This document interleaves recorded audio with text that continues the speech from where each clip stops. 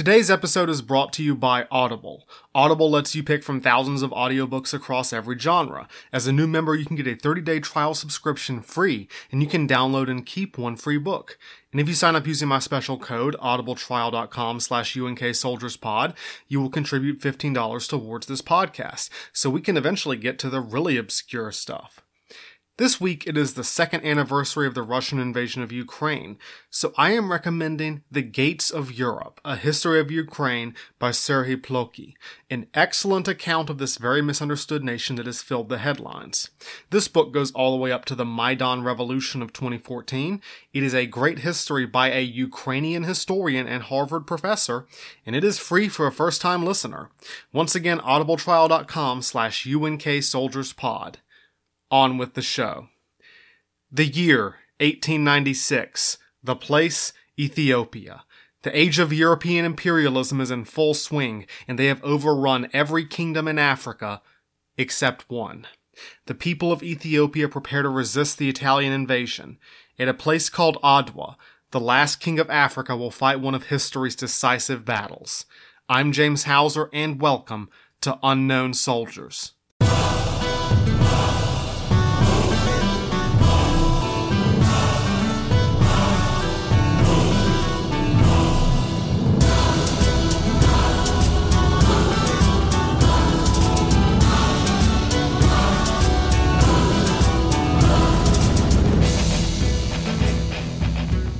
Welcome back to the Unknown Soldiers podcast. I am, as always, your host, James Hauser, and this is episode 52, The Last King of Africa.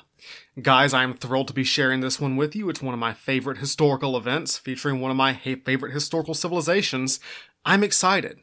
This episode is about how Ethiopia was the only African country to successfully resist European conquest in the 19th century. The centerpiece of this story is the Battle of Adwa, one of the decisive battles of history that not a lot of people know. This is the moment when European domination of the globe began to unravel, one of the turning points of the modern world. So get psyched. Also, just a quick update, we're back to our full-length episodes. We spent long enough in South America, and we're back to globe hopping. We're in Africa, we'll be bouncing over to the Middle East and India and Europe to close out Season 2. Got 3 more full-length episodes left in the season, and then I'm taking a pretty decent break to get us ready for Season 3. I'm a busy man. I'm in the middle of buying a house and moving probably. Schedule might get touchy down the road, but I will get the episodes out when I can. And I don't know how long this break is going to be. I might need longer than I thought, but we'll get there. But you guys don't need my life story. Let's get moving up into the Ethiopian highlands, where we will bear witness to the glorious epic of Adwa. As always, this is not just history, but military history. There's some dark and bloody stuff going on. Podcast is PG-13, language is clean, content is not. Small content warning today for those of you who don't want to hear about, castration. Yeah, we're going to talk about dudes chopping each other's dude pieces off. Fair warning. Be alert. Second, all my sources will be posted on my website, unknownsoldierspodcast.com, for all your fact-checking needs. Finally, any errors, mispronunciations, or mistakes are my own. I am terrified of mispronouncing every Ethiopian name in this episode. I probably will. I'm doing my best. I don't speak Amharic. Still, everything I'm telling you is accurate to the best of my knowledge. This was a real story with real people who don't deserve to be unknown soldiers. It will come as no surprise that I love me a good battle painting. One of my favorites is Julian Russell Story's The Black Prince at Crécy, a huge painting at the Telfair Museum in Savannah, Georgia. You should check it out if you're ever in the area. You are not prepared for how big this painting is. But another favorite painting of mine comes from the brush of Ethiopian artist Solomon Belachu. In 1970, he created an amazing depiction of his nation's epic, the Battle of Adwa. The painting depicts a battle between 2 armies, one on the left, one on the right.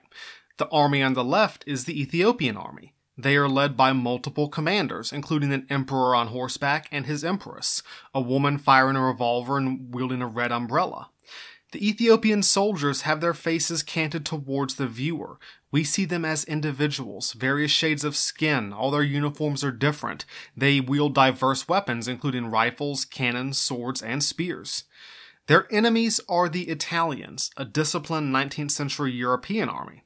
Their uniforms and weapons are identical, their faces are identical, and in profile, not facing the viewer. The painting tells us who to empathize with. This is an underdog story, a diverse, heroic people coming together versus a faceless, uniform, almost machine-like enemy. Belliccio's painting is also not realistic. It is highly stylized, colorful, symbolic. It reminds you more of a medieval painting than a work of modern art. But this is purposeful. This is a purposeful decision by the artist. The painting depicts not just a battle, but a sacred event. The Ethiopian leaders carry crosses and sing heavenly praise. Their priests play horns and drums. And at the top of the painting is St. George, patron saint of Ethiopia, a halo adorning his head, aiming his spear at the Italians. The medieval style is symbolic. This is church art. Belliccio's painting is part of a genre. There are lots of painting like this. Many Ethiopian portrayals of this battle have the Ethiopians on the left, Italians on the right, heroic battle between them, and St. George overhead. One of the earliest paintings, commissioned in 1897, shows a scene from the Old Testament, Pharaoh's forces drowning in the Red Sea. But in this version, Pharaoh's soldiers carry rifles and wear pith helmets. The Europeans invaded Africa with a Bible in hand, but the Ethiopians are asserting that God was on their side, that this African victory over Europeans was a Christian victory. Okay, James, enough about the pretty pictures, right? But these paintings are important for what they reveal about the battle's impact. There is a spiritual, universal side to Adwa that goes beyond the purely military and political. It wasn't just an Ethiopian event, but a world event. It was a triumph for the colonized over the colonizer that shook the European empires to their foundations. It was a symbol of hope for millions worldwide. It was a victory won by the last truly independent country in a continent Europeans said they had conquered, and its emperor, Menelik II, the last king of Africa. Today, we'll be talking about the First Italo-Ethiopian War, 1895 to 1896. We meet the ancient, unique nation of Ethiopia, an African kingdom with a Christian tradition that predates the fall of the Roman Empire. We will see how Ethiopia's leaders defied the odds to unify their country and prepare its defense. We will discover why Italy, a latecomer to the imperial game, put them in its crosshairs. We will witness the Battle of Adwa and talk about how decisive it was, not just for Ethiopia or Italy, but for the world. And at the end, I'll tell you why it matters. You should care, and I'm going to tell you why. And of course, you're going to get some breaks. These are your chance to pause and catch all those Super Bowl commercials that your coworkers still won't shut up about. So load your rifle, strap on your shotel, don your headdress, and join the chanting of the priests. The invaders have come on a boat to conquer your land, but they don't know who they're dealing with. The Lion of Judah leads us, St. George is with us, and the Exia Beher smiles down upon us. Who can withstand their glory? Let's go on campaign.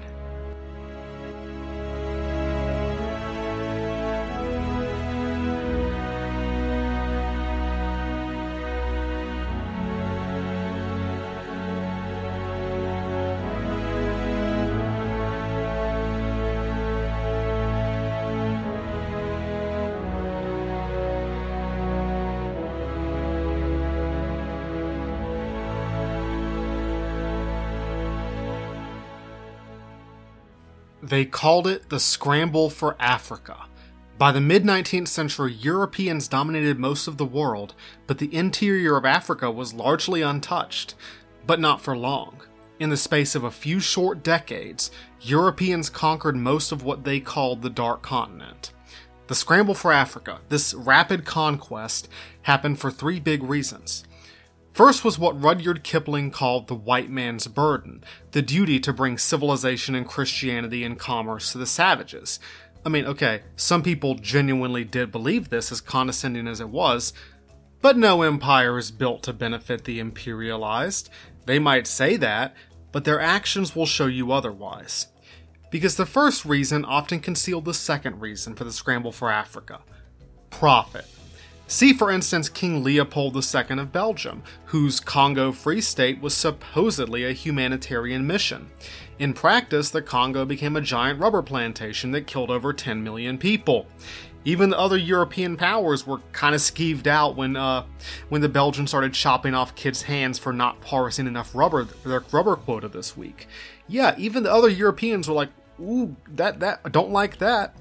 But they weren't innocent. The French, the British, the Germans, the Portuguese all exploited and brutalized the natives to eke out a profit. This was harder than it looked because a lot of these colonies were net drains on the countries that conquered them. They weren't profitable. This brings us to the third reason. Prestige, glory, national pride. If you were a European power and you didn't have colonies, you were a nobody. Even Belgium and Portugal have colonies, guys. Get on their level. It was called the Scramble for Africa because it literally was. European countries elbowing each other aside to grab some strip of desert they had no other reason to want. Millions of Africans died in this bloody game of one-upmanship between the great powers of Europe. In 1885, there's this big meeting called the Congress of Berlin, where all the European powers sat down and basically just drew a bunch of random lines on the map to divide Africa up like a jigsaw puzzle, with no regard for the people living there, by any means. But they thought this was fine, because they saw Africans as less human, if not less than human. Who cared what they thought? This was the age of nuclear weapons-grade racism, after all. Europeans talked about human rights and human dignity and the right of peoples to rule themselves, yada yada yada, but they were very clear that these did not apply to Africans. And this included diplomacy. The idea that Dahomey or Buganda or Zululand was a real country like France or Germany, that was absurd. No African nation could be equal to a European nation. They drew the lines they wanted and it didn't matter what people on the ground thought. The proper place for Africans was under the European boot. The European conquest faced many obstacles. Disease, especially malaria, was the big one. The terrain was ridiculous: jungles, deserts, swamps, mountains, and huge distances, which made logistics extremely difficult. And of course, Africans did not want to be conquered, and they made sure people knew that by attacking them and killing them. But the Europeans had several advantages over Africans that added up to almost overwhelming military superiority. The first was firepower. Africans had gunpowder weapons, they had muskets and cannons, they'd had them for centuries. But European weapons were better. Magazine-fed repeating rifles, quick-firing artillery, and British inventor Hiram Maxim's recoil-operated machine gun, the Maxim gun. French author Hilaire Belloc said that Europeans didn't need to worry about Africans. Why? Whatever happens, we have got the Maxim gun, and they have not. But weapons weren't enough. Many Africans got the new hardware, but they didn't have the software. The soft skills enabling them to use these weapons to their maximum potential. High discipline and superior tactics constantly enabled very small European forces to defeat African forces many times their size. Especially on the defense from a fortified position, the combination of European discipline and firepower chewed through African armies. The European military edge wasn't new. What really enabled the scramble for Africa was the Industrial Revolution. Railroads and steamboats loosened the iron hand of logistics, allowing Europeans to penetrate deep into the jungles and cross enormous deserts. And new medicines like quinine made disease less of a factor. These enabled Europeans to penetrate the African interior. And Europe's favorite strategy when they did make contact with the Africans was divide and conquer. Africa is a massive, diverse continent. Lots of different countries or peoples had beef, and Europeans took advantage of that beef to play them against each other and get their foot in the door. Division between Africans, civil wars, dynastic feuds, ethnic tensions, all of these hamstrung resistance to European rule. They couldn't unite against their invader. Many Africans joined the colonizers, fought beside them, or even in their armies as colonial troops. Europeans never could have conquered Africa without the assistance of Africans. Put together, these advantages seemed overwhelming. To most people, it seemed like white people were going to rule the world forever. After all, who could stop them? Western militaries marched from victory to victory. There were setbacks, like Custer's defeat at Little Big Horn in 1876, or the Zulu victory over the British in 1879. But these victories were temporary. The white man still won those wars. That was their final advantage. You can beat them once. You can even beat them embarrassingly. But they always have more troops, more guns, more money. They'll come back, and you won't be so lucky next time. In 1876, Europeans controlled only 10% of Africa. By 1914, they controlled around 95%.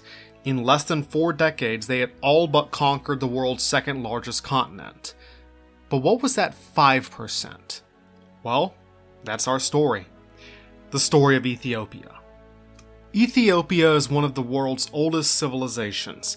Empires dating back to ancient Egypt have risen from the Ethiopian highlands, green hills with sweeping vistas and a thriving population. The name Ethiopia is Greek, meaning burnt faces, but eventually they adopted it for themselves, so it's okay.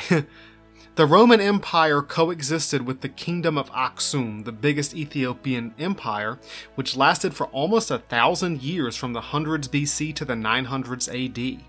In the 3rd century AD, the Persian religious leader Mani described the 4 great powers of the world as the Romans, the Persians, the Chinese, and the Ethiopians, who are also called the Abyssinians a lot. It's interchangeable. Ethiopian, Abyssinian, same thing. Ethiopia appears several times in the Bible. In 1 Kings chapter 10, the Queen of Sheba, a state often identified as Ethiopia, visits King Solomon bearing gifts. But according to the Kebra Nagas, the 14th century Ethiopian chronicle, the Queen of Sheba came home bearing Solomon's gift. Their son, Menelik, was the first king of what Ethiopians called the Solomonic dynasty. Every Ethiopian monarch since then has claimed descent from David and Solomon, the kings of Israel. There's a second biblical story about Ethiopia. Acts 8 describes an Ethiopian government official visiting Palestine, Roman-ruled Palestine at the time, when he runs into Philip the Evangelist.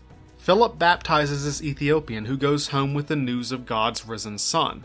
Whether or not this was true, in 330 AD, Ethiopia became, after Armenia, the second country on earth to adopt Christianity. So Ethiopia had a Christian church older than anything in Europe, which traced its legendary roots to the biblical kingdom of Israel. The Ethiopian Orthodox Tewahedo Church is still the majority religion in Ethiopia today, and it is like the Armenian Orthodox and Coptic Church of Egypt, one of the Oriental Orthodox churches with a distinct and separate tradition from Western Christianity. So these guys aren't Catholic, Protestant, or even Eastern Orthodox. Ethiopian Orthodoxy places a lot more emphasis on the Old Testament, and some of its traditions bear a strong resemblance to Islam and Judaism. Women cover their heads, church services are separated by gender, and they wash their faces and take off their shoes before prayer. Ethiopian church architecture is brilliant, carved directly from the rock, like the ancient church of St. George in Lalibela. And Ethiopian church music has a unique centuries-old tradition. Finally, Ethiopians claim to possess the Ark of the Covenant. They say they have it. The Ark allegedly resides beneath the Church of Our Lady Mary of Zion in the city of Aksum, once the center of an ancient Christian empire. Did anyone tell Indiana Jones? The Ethiopians had the Ark this whole time. Ethiopian civilization continued throughout the Middle Ages. The Aksumite Empire fell in the 900s AD. In 1270, Yakuno Amlak, who claimed descent from Solomon, founded a new Ethiopian empire that dominated East Africa for the next 7 centuries. The Solomonic dynasts wielded the title of Negusa Negast, King of Kings, the emperors of Ethiopia. They oversaw the Ethiopian Golden Age with a flowering of art, literature, and music, the growth of cities and commerce, and a powerful military throughout the late Middle Ages. Ethiopian priests even showed up to church councils in Western Europe when the Pope called church council, and these guys show up and the Europeans are like, Who are you? And they're like, oh, we're from the Ethiopian Orthodox Church. And the Europeans are like, the what? Anyway, but empires rise and fall, and defeats by Muslim powers like the Ottomans and the Adal Sultanate sent Ethiopia into decline. the Orthodox Church lost total dominance, and many people, especially the Oromo and the Somalis to the south and east, converted to Islam. Ethiopian historians call this period the Zemene Mesafint, the era of the princes. There was still an empire, in theory. In practice, it was a free-for-all between the provincial warlords. It looked like Ethiopia was on the verge of disintegration in the early modern period. The era of the princes continued into the 19th century, just as the scramble for Africa was beginning. Europe had been aware of Ethiopia for centuries. It was usually regarded as a mysterious and remote land, often associated with Prester John, a legendary Christian king in the east who Europeans thought would help them fight the Muslims. Medieval and early modern monarchs often regarded Ethiopia as an equal, a fellow Christian power that deserved respect, hence them showing up to that church council. But by the scramble for Africa, that had changed. Respect for Ethiopia's ancient heritage and the sentiments of Christian brotherhood were swamped by imperialist racism. Ethiopians didn't matter how ancient or religious they were African, black, valid targets for colonial exploitation. As the Ethiopians fought each other in the Zemene Mesafint, the Europeans were coming. The British and the French were pushing inland, and explorers popped up looking for the sources of the Nile. Africa's oldest empire was in a race it didn't even know it was running. They had a few years to get it together before the scramble for Africa began, and the colonizers swallowed them whole. Ethiopia's revival began with a new emperor. In 1855, a former bandit leader named Kasa Hailu seized the throne, claiming descent from Solomon and the Queen of Sheba. He took the royal name Teodros, or Theodore II. Teodros II was the first strong emperor in a century. His goal was to re-establish central authority, reform the government, and build a new modern military. This would not be easy. Royal authority was weak, the government barely functioned, Muslim warlords ruled the eastern part of the country, and Ethiopia's main port of Massawa was controlled by the Egyptians. Finally, Teodros had to deal with the powerful princes of the Ethiopian highlands. His problems came mainly from two rebellious provinces: Tigray, led by the ambitious warlord Ras Kasa in the northern highlands, and Showa in the southern highlands. When Teodros had enough of Showa's rebellions, he put his protege, Prince Saleh Maryam, on the throne of Showa. Saleh Maryam had been raised at Teodros' court and saw him as something like a father. Though Saleh Maryam wouldn't change his name until later, to avoid confusion, I'm going to go ahead and start calling him Menelik. As a ruler, Teodros was a reformer. He rebuilt Ethiopia's government, rewrote the tax code, reintroduced salaries and pay for regional officials, and most of all, he sought to build a modern military. Teodros created a new standing army from the old feudal levies and local militias. He trained them in drill, streamlined their logistics, and introduced more artillery. The biggest problem was a lack of modern weaponry. Most men still carried old matchlock muskets or shotguns. Teodros' new army was a big step forward, but it was still small, poorly armed, and poorly organized, and Ethiopia was still disunited. And then in 1868, Teodros pissed off the British Empire. General Robert Napier invaded Ethiopia with a division of British and Indian regulars, mounted on war elephants, wielding state-of-the-art weaponry. Napier would have run afoul of the iron hand of logistics, but Ethiopia's divisions came back to haunt them. Teodros' rival Kasa, the ruler of Tigray, kept the British invasion supplied in exchange for a truckload full of modern firearms. So at the Battle of Magdala, April 10, 1868, the British army had every advantage. They had divided and conquered, using local support to keep their army supplied, and they outnumbered their enemy. Teodros' standing army, his pride and joy, was no match for Napier's 13,000 redcoats. Their rifles, their artillery, and discipline and tactics. The British smashed Teodros' army, and he committed suicide. In the first major battle between Ethiopian and European, the white man had won a shattering victory. This was Ethiopia's wake-up call. The British had just come to rough them up a little bit. They had not come to stay. But if they had, it was clear that no one could have stopped them. Ethiopia had to get better at fighting the colonizers, and they had to get better fast. Get good, or get conquered. Ras Kassa, ruler of Tigray, had betrayed Theodoros by supplying the British invasion, but he used the modern weapons they gave him to realize his own dreams of empire. He seized the throne in 1871, taking the name Johannes, or John, IV. Despite his dubious means of ascension, Johannes IV shared his predecessor's mission of unifying and strengthening Ethiopia. He had the weapons he got from the British, including hundreds of older rifles and some mountain howitzers, but he bought more weapons from abroad and captured even more from his enemies. And Johannes had enemies. There were the Egyptians, who were trying to conquer the Ethiopian highlands from Massawa on the Red Sea. There were the Mahdists, or Dervishes, a radical Islamic sect that had taken over the Sudan. And there were the princes.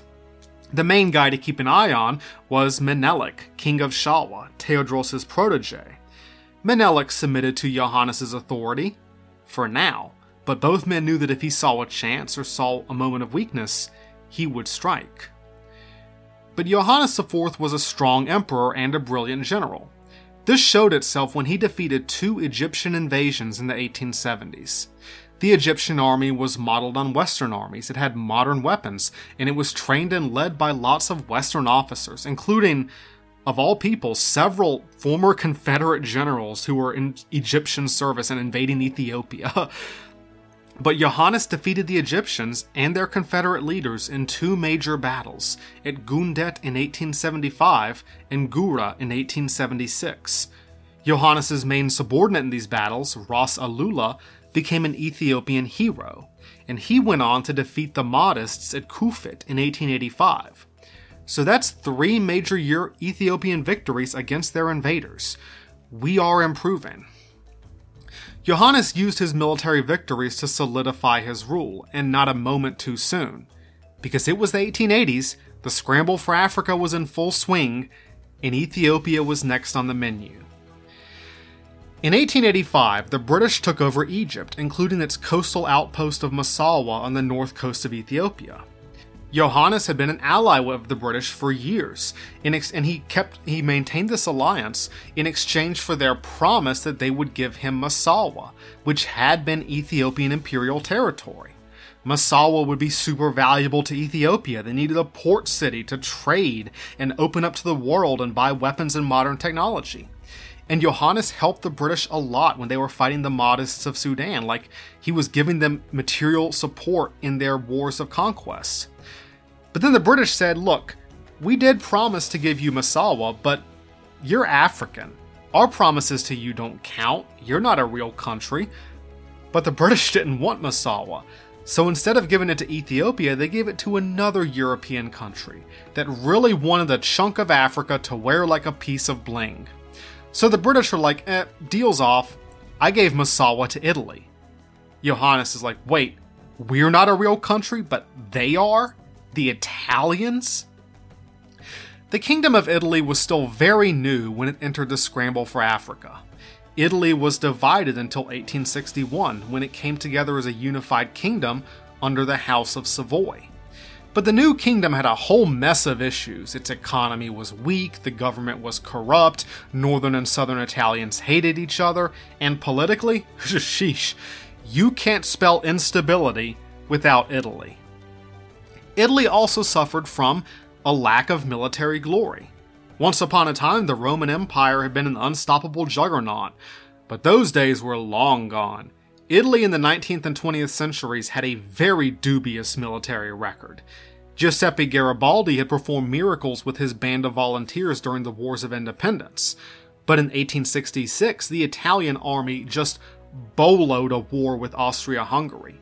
And this is Austria-Hungary! Like, you're getting beat up by the weak kid. Italy's military prestige was in the gutter. They were the Jacksonville Jaguars of Europe. They were desperate for a win. Some believed that Italy's path to national greatness lay through Africa. The most prominent of these guys was, okay, I promise you're not ready for this guy's name. Prime Minister Francesco Crispi. Yes, Crispi. You're like, James, is this gonna be a thing? Oh yeah, I'm gonna give this guy hell. Francesco Crispi was prime minister during much of the scramble for Africa. He was a brutish, hyper-nationalist authoritarian, a loud man with a furious temper. He had been found guilty of bigamy 3 times, which is probably pretty average for Italian politicians. King Umberto I of Italy, who was an imperialist and nationalist himself, said, "Crispi is a pig, but a necessary pig."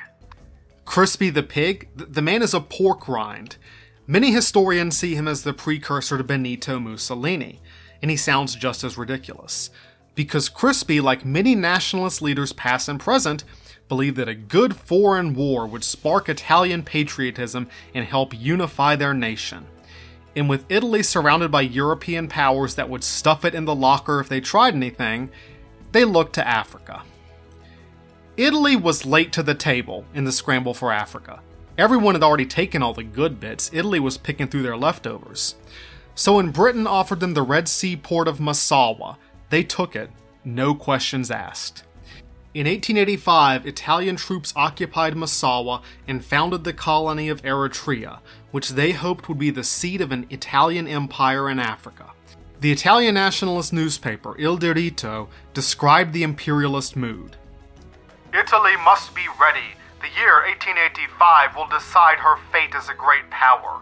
It is necessary to feel the responsibility of the new era, to become again strong men afraid of nothing, with the sacred love of the fatherland, of all Italy, in our hearts." Johannes IV was not thrilled that a dangerous new enemy had just appeared on his coastline. He was even less thrilled when the Italians started pushing inland, seizing more and more Ethiopian territory. When they crossed the border into Tigray, Johannes' general Ras Alula responded. In January 1887, Ras Alula attacked the Italian fortress at Sahati. But this was a battle that played to European strengths. The Italians fought from a strong defensive position and slaughtered Alula's men with rifle and cannon fire. Hundreds of Ethiopians died at the cost of 4 Italian wounded. But Ras Alula had his revenge. On January 26, 1887, he caught an Italian force in the open at the Battle of Dogali. It took 14-1 numerical superiority and staggering casualties, but the Ethiopians annihilated the Italians. The Battle of Dogali was a massive blow to Italian pride and a big morale boost for the Ethiopians. There were massive public protests and waves of demonstrations back in Italy, with an entire square of Rome being dedicated to the martyrs of Dogali. Prime Minister Crispi Pig swore that Italy would have its revenge on the savages. He complained to his ally, German Chancellor Otto von Bismarck. "We cannot stay inactive when the name of Italy is besmirched." Bismarck is supposed to have replied that Crispi's nation had a big appetite, but poor teeth, which very few people can deliver a burn like Otto von Bismarck. The Italians turned to the usual trick, divide and conquer. They contacted Menelik, king of Showa, offering to give him weapons if he helped them overthrow Johannes. Basically the same deal that the British had offered Johannes, so you might see this as karma. Menelik accepted the Italian deal, but wasn't ready to move against Johannes yet. But that would change very soon. Johannes IV led a massive army towards Eritrea after Dogali, hoping to drive the Italians out of Africa entirely. But then he got news that the Mahdists had invaded his western borderlands. So Johannes had to call off the counteroffensive against the Italians and march west to defend Ethiopia from the Sudanese. The two armies collided in the massive Battle of Galabat on March 9, 1889. It was a bloodbath, with thousands falling on both sides. The Ethiopians were winning, right up until a bullet knocked Emperor Johannes from the saddle and his troops fled. The Mahdists captured the emperor's body and stuck his head on a pike outside their capital of Khartoum. Johannes' death left Ethiopia leaderless and divided, just as the Europeans were hammering at the gates of his ancient Christian kingdom. Anyone watching could predict what would happen next. Dogali was another temporary victory. The Europeans would be back, and the Ethiopians, torn by a succession crisis, would fail to unify against the threat. They might put up a fight, but defeat was inevitable. The Europeans always won in the end. It was the white man's destiny to rule every inch of the earth. But in less than a decade, that narrative would unravel, and that illusion would shatter at the hands of Menelik II, the last king of Africa.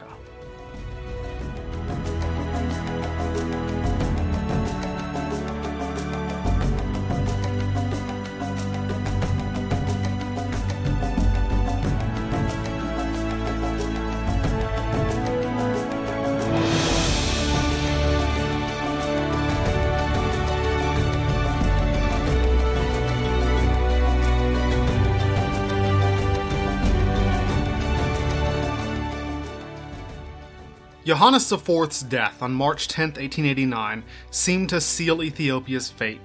The Italians predicted that the empire would collapse into civil war to Italy's benefit. Italian General Antonio Baldissera was ready to divide and conquer.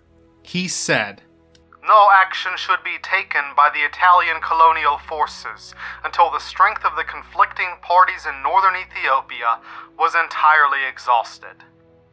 Italy's like, "That's right, keep fighting, wear each other out, then we step in and really join the scramble for Africa."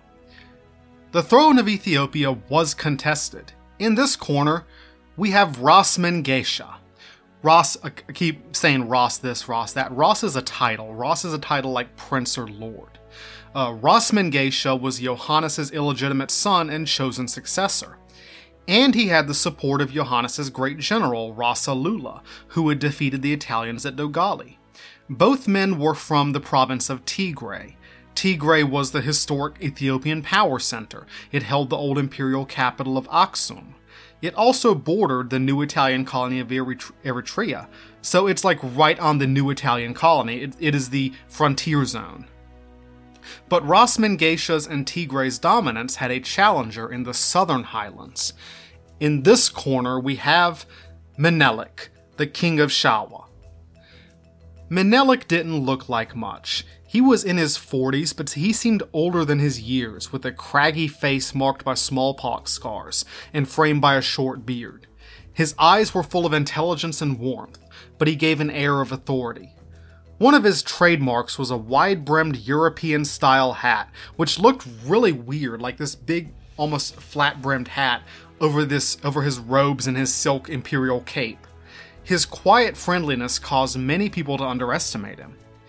But Menelik was one of the great political chess masters of the 19th century. He was cautious, careful, and patient by nature, ambitious but never reckless. The kind of guy who's always waiting for his enemies to make a mistake. Menelik was a consummate pragmatist, not a demon, not an angel. He just did whatever it took to advance his cause and Ethiopia's cause. In his masterful wielding of diplomacy and force, what you might call realpolitik, he resembled no one more than Otto von Bismarck. Basically, Menelik was the kind of guy that, according to Europeans, wasn't supposed to exist in Africa. Africans weren't supposed to be this smart. People like Menelik weren't supposed to know the game. Then there was his empress. Tetu Betul was a stunning woman with a regal face, cornrowed hair tied in a ponytail, and a light complexion. She did have a fairly large gap between her front teeth, one of her distinctive features whenever she's portrayed in art or film. Tetu was a political force in her own right. She owned lots of land and had lots of connections in the northern highlands, and she had her own personal army. She was vain, she always rode outside beneath her royal red umbrella, and she chose her ladies-in-waiting for their darker skin to make her lighter skin stand out. Both she and Menelik had been married before. This was like her fourth marriage and his third marriage. This was not their first rodeo, and theirs was a political marriage. She married the rising star of Ethiopian politics. He married a smart, wealthy woman with political influence and resources in the north. But their relationship was genuine. Emperor and Empress loved and most importantly respected each other. And Tetu was the yin to Menelik's yang. They complemented each other. She was fire and he was ice. Tetu was fiery, passionate, and principled. When Menelik counseled patience, Tetu counseled action. When Tetu was furious, Menelik was calm. When he was hesitant, she was determined. She hated Europeans. She never trusted them, said they smelled funny, though Menelik believed the Europeans had their uses. Some said that Menelik was loved, but Taytu was feared. Between them, they were the power couple that would guide Ethiopia into the modern age. Menelik and Taytu turned Shawa into a powerful state with a large standing army and a well-organized bureaucracy. Taytu chose the site for their new capital city, the small resort town of Addis Ababa. Soon Addis Ababa was thronging with merchants and artisans and European dignitaries. It was going from this tiny village into a large city, and of course Addis Ababa is still the capital of Ethiopia today. Menelik brought several Europeans into his service, including the Swiss engineer Alfred Ilg, who became his Minister of State. Ilg not only oversaw construction and modernization projects, he also went abroad to buy the thing Menelik really wanted: weapons. Menelik was always trying to buy as many modern weapons as he could. He could not get enough modern rifles, modern artillery. It was his obsession. He even liked to learn how to take them apart and put them back together, as one of his big obsessions was figuring out how all his weapons worked. During his rule of Shawa, Menelik secured the important market city of Harar. Harar was the junction of all the roads leading to the coast, including all across the Horn of Africa, including the French colony of Djibouti. Harar was critical for Menelik to tap into the international arms trade through that French colony. And Menelik put his cousin in charge of Harar.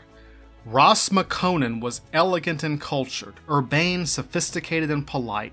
He was a big fan of European culture and technology. It was widely believed that he was next in line for the throne. Menelik didn't have a living son. Ras Makonnen was going to be like the guy who succeeded him. Taytu never liked Makonnen. She didn't like his Europhilia and didn't trust his motives.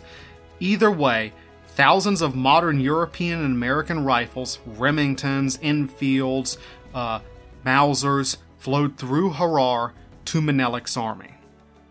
Menelik had a purpose for all these guns, and it wasn't to line them up in the yard for Instagram posts like your weird uncle. While Johannes fought the Egyptians and Italians in the north, Menelik launched wars of expansion to the east, south, and west. These were the Ethiopian lowlands, often occupied by Muslim states or smaller kingdoms, and Menelik snapped them up like a Pac-Man. He used religion as an excuse. Ethiopia had suffered at the hands of Muslims in the past, and he was returning the favor. In their own way, Menelik's conquests were just as brutal as anything the Europeans did. He was an empire builder too. But he wasn't just trying to solidify his own power base, although he was unifying Ethiopia for the struggle to come. He wanted to be on the throne, but he knew that the Europeans were his real enemy. Menelik, ever the patient, careful strategist, gathered his armies, expanded his territory, and waited for his chance. So in March 1889, when Menelik heard that Johannes had been killed in battle, he was ready to strike. He immediately declared himself Menelik II, Negusa Nagast, King of Kings, the Lion of Judah, Emperor of Ethiopia. Of course, Ras Mengesha up in the north said the same thing. Now, both men claimed descent from Solomon. Both men claimed to be members of the Solomonic dynasty. They had to, whether it was true or not. You want to be Ethiopia's emperor, that's a prerequisite. Mengesha had his father's lineage and the fact that Tigray was the historic power center of Ethiopia. But Menelik had a really strong army, a huge territorial base, and the support of the church. Finally, he had the Italians. The Italians had been cultivating Menelik for years. He was Johannes's rival, so of course they wanted him on their side. That way they could divide and conquer. Taytu hated the Italians, but Menelik was willing to do business. This was playing with fire. The Italians were obviously using Menelik's claim to the throne to try and weaken Ethiopia and pave their own way for conquest. They were using him. But Menelik was using them. If Italian support would help him secure the throne, he would allow them to believe he was their patsy until they were no longer useful. Let them think they're playing you while you play them. So on May 2nd, 1889, Menelik and Italian diplomat Pietro Antonelli signed the Treaty of Wuchale, a treaty of friendship between Italy and Ethiopia, like an alliance and a trade agreement. The treaty also redefined the boundary between Ethiopia and Eritrea. Get this. Menelik gave away Ethiopian territory to the Italians, about half of Tigray, including the major city of Asmara. In return for this land, the Italians agreed to give Menelik a whole buttload of weapons, including thousands of modern rifles, and a whole buttload of money. Now, to Tigrayans, understandably, the Treaty of Wuchale was a betrayal. Menelik was giving Ethiopian territory to the colonizers, a permanent giveaway in exchange for some weapons and money. Yes, Menelik was, as always, being pragmatic and ruthless.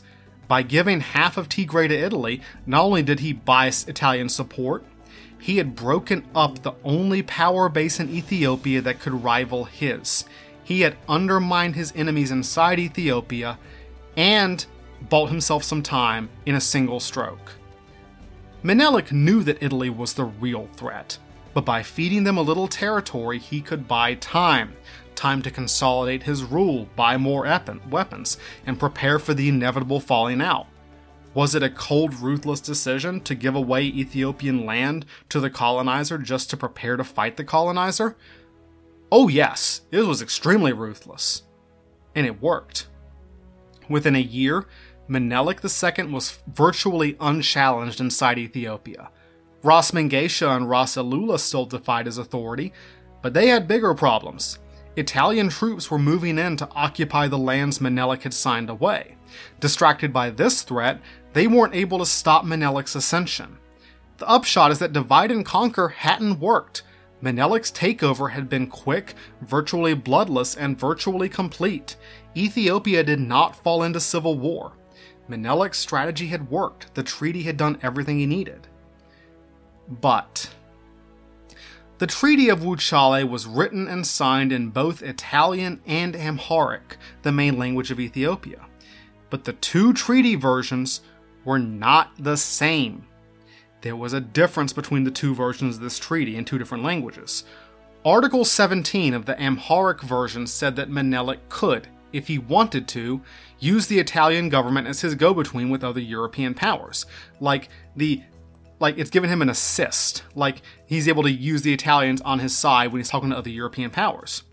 But the Italian version said that Menelik had to communicate with other European powers through Italy. This was a crucial difference. A very crucial difference. The Amharic version said, hey bro, we'll talk to those guys for you if you want. The Italian version said, hey, you can't communicate with anyone except through us. This gave Italy control over Ethiopian diplomacy. In effect, it made them an Italian protectorate, a semi-official part of the Italian Empire. The Italians claimed that this whole two-version shenanigan was a translation error. Ethiopians claimed it was an underhanded trick to gain control over their country. Historians debate this. They're like, was it really just a mess-up? But if you ask me, oh yeah, the Italians were trying to be slick. They knew what they were doing. Colonizers did stuff like this a lot, putting something secret in the treaty, or changing the words later, or getting the natives intoxicated before signing it, or something like that. The colonizers never bargained in good faith. The Italians had purposely tricked the Ethiopians into trying to sign away their country to become an Italian protectorate. Only a few months later, just to show, the Italians informed all the other European powers that Ethiopia was now their protectorate. They had marked their territory. When Menelik discovered this, he was gonna be pissed. But there's a very good question to ponder here. When exactly did Menelik find out? See, I have a conspiracy theory. Menelik knew about the two treaty versions from the beginning. He wanted them to believe they had tricked him so that he could reap the benefits of the treaty, and then later, when it wasn't useful anymore, he could say it was invalid. Not just that, he could use the treaty as evidence of Italian treachery to rally his people against the foreigners and unite them under his rule. So who's really tricking who here? See, right after the treaty was signed, Menelik sent a diplomatic mission to Italy. And who better to send than Ras Makonnen, the guy who loved everything European? Ras Makonnen traveled to Italy in 1889, and he awed the Europeans with his grace and composure. But it would have been really hard to ignore that the Italians treated him like a subject, an honored subject, but a subject, not the diplomat of an independent state. I'm pretty sure the Italians even used the word protectorate to Makonnen's face, and he just smiled and nodded. Makonnen was smart. He spoke Italian. He would have picked up on this and reported it back to Menelik. But Menelik was like, shh, it's okay. It's okay. We'll deal with that later. So Menelik knew. He allowed the Italians to think they had fooled him and once again waited for his chance. See, what Menelik did was wait until he got all those weapons and money that Italy had promised him in the treaty. Then he blew things up. He tried to communicate with Queen Victoria and Kaiser Wilhelm, and he got responses back saying, yeah, sorry, Italy has told us you're their protectorate now, so talk to Italy, and they'll talk to us. That's how it works now. Menelik was immediately and publicly and theatrically insulted. He made this clear in a letter to King Umberto of Italy. When I made that treaty of friendship with Italy, I said that because of friendship, our affairs in Europe might be carried on with the aid of the sovereign of Italy, but I have not made any treaty which obliges me to do so. That one independent power does not seek the aid of another to carry on its affairs. Your Majesty understands very well. Menelik also sent letters to the nations of Europe, informing them that, hey, Italy's lying to you, Ethiopia is not an Italian protectorate, my empire is independent and remains independent. Ethiopia, having existed for 1400 years as a Christian island surrounded by a sea of pagans, I do not intend to listen quietly when governments from distant lands say they will divide up Africa. I trust that God, who has protected Ethiopia until this day, will henceforth protect and increase her, and I have no fear that he will divide her and give her away to other nations. Of course, many Europeans refuse to acknowledge Ethiopian independence.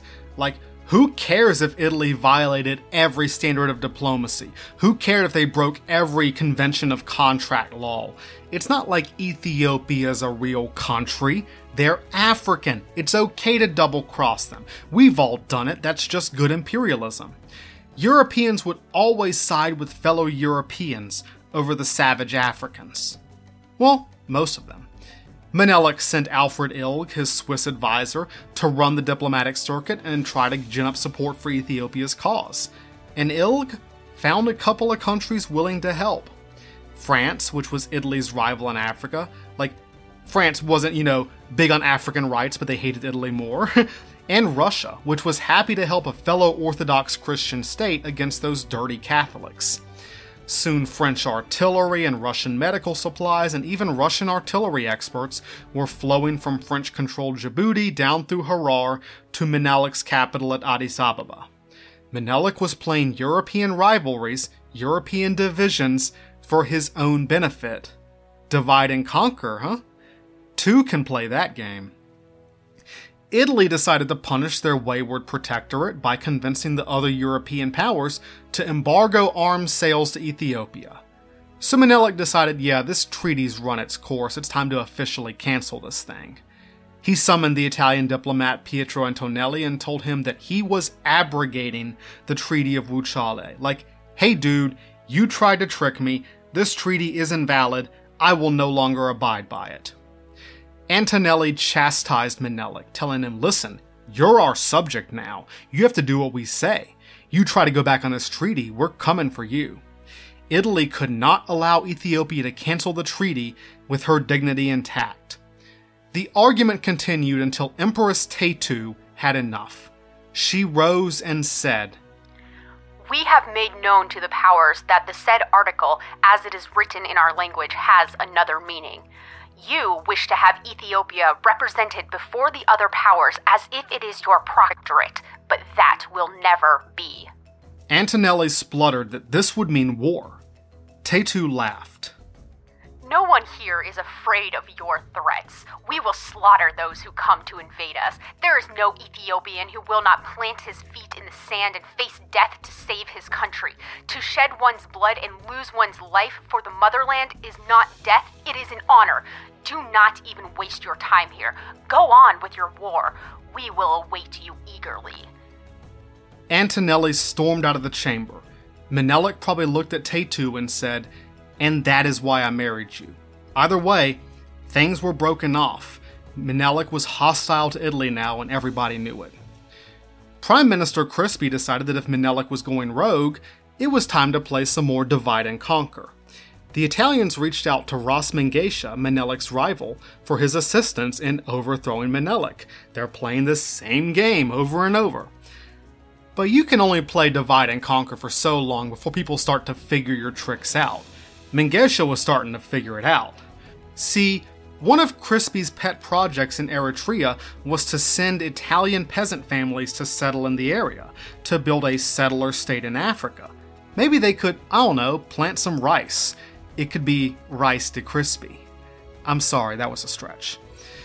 So these Italian colonists were settling in Mengesha's home territory. He saw this and was like, oh, okay. He was starting to realize what working with the Italians would mean. And again, Menelik's a genius. He gave the Italians half of Tigray, which would ensure Mengesha's hostility against them. Because they occupied his land, any new war of conquest would take the rest of it. Mengesha had no choice but to side with Menelik or lose any sort of freedom whatsoever. So on June 2nd, 1894, Ras Mengesha and Ras Alula both arrived at Menelik's court. The two Ethiopian princes carried heavy stones, a token of submission, in front of the Negusa Nagast. They pledged their support and the support of Tigray to Menelik II. He might have been their enemy before, but now he was the only one who could save them. Divide and conquer had failed. If Italy wanted its share in the scramble for Africa, they would have to fight for it. And Prime Minister Crispi was ready to snap, crackle, and pop.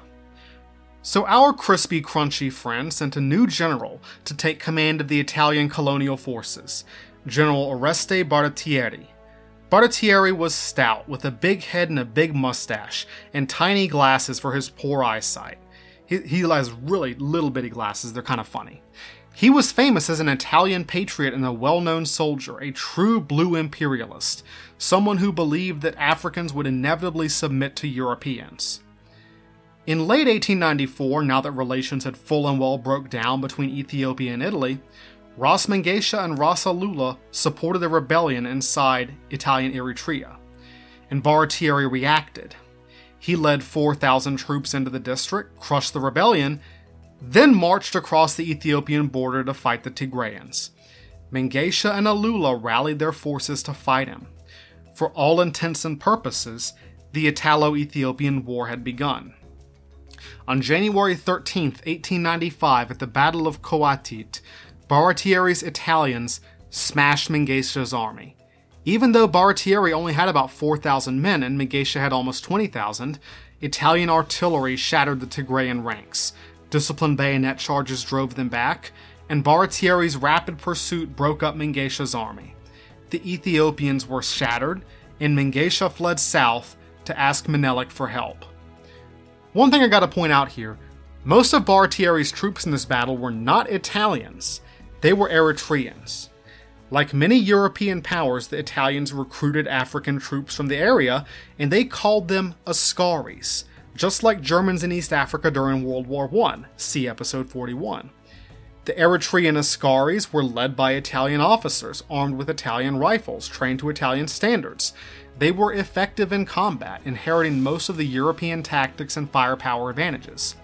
The Eritrean Askaris made up about half of Italy's colonial army, and they would make up about a third of the troops that fought in the Battle of Adwa. After his victories over the Tigrayans, Baratieri returned to Rome to ask the government to support a conquest of Ethiopia, like we're going in there and taking over everything. He received a standing ovation from the Italian parliament and was acclaimed as Italy's greatest soldier, the Avenger of Dogali, the future conqueror of Africa. In his speech to the parliament, Baratieri declared, "Give me 10 million lire, and I will haul Menelik to Rome in chains." They gave him 13 million. Crispi told Baratieri, go back to Ethiopia, crush this savage, defeat the last king of Africa, and you will restore to Italy the military glory of Rome. In September 1895, Baratieri returned to Eritrea to finish what he had started. Victory would be easy. Come on, they're Africans. They're a bunch of spear chuckers. Menelik can't raise that many soldiers. Even if he does, he can't supply them. Even if he can, one of his generals will betray him. Even if they don't, he'll do the same thing all the savages do and smash himself against our prepared defenses. It's the same story. The Europeans always win in the end. Crispi, Baratieri, and the Italians were running on a healthy dose of hubris. One big thing about warfare: it is never wise to base your plans on the enemy's weakness instead of your own strength. So when Baratieri led his army south into Ethiopian territory in October 1895, he had no idea that Menelik was leading his army north. On September 17, 1895, war drums beat in Addis Ababa. Menelik rode through the streets, his floppy hat out of place above his fine robes, Tatu riding behind him with her face covered, wielding her red umbrella.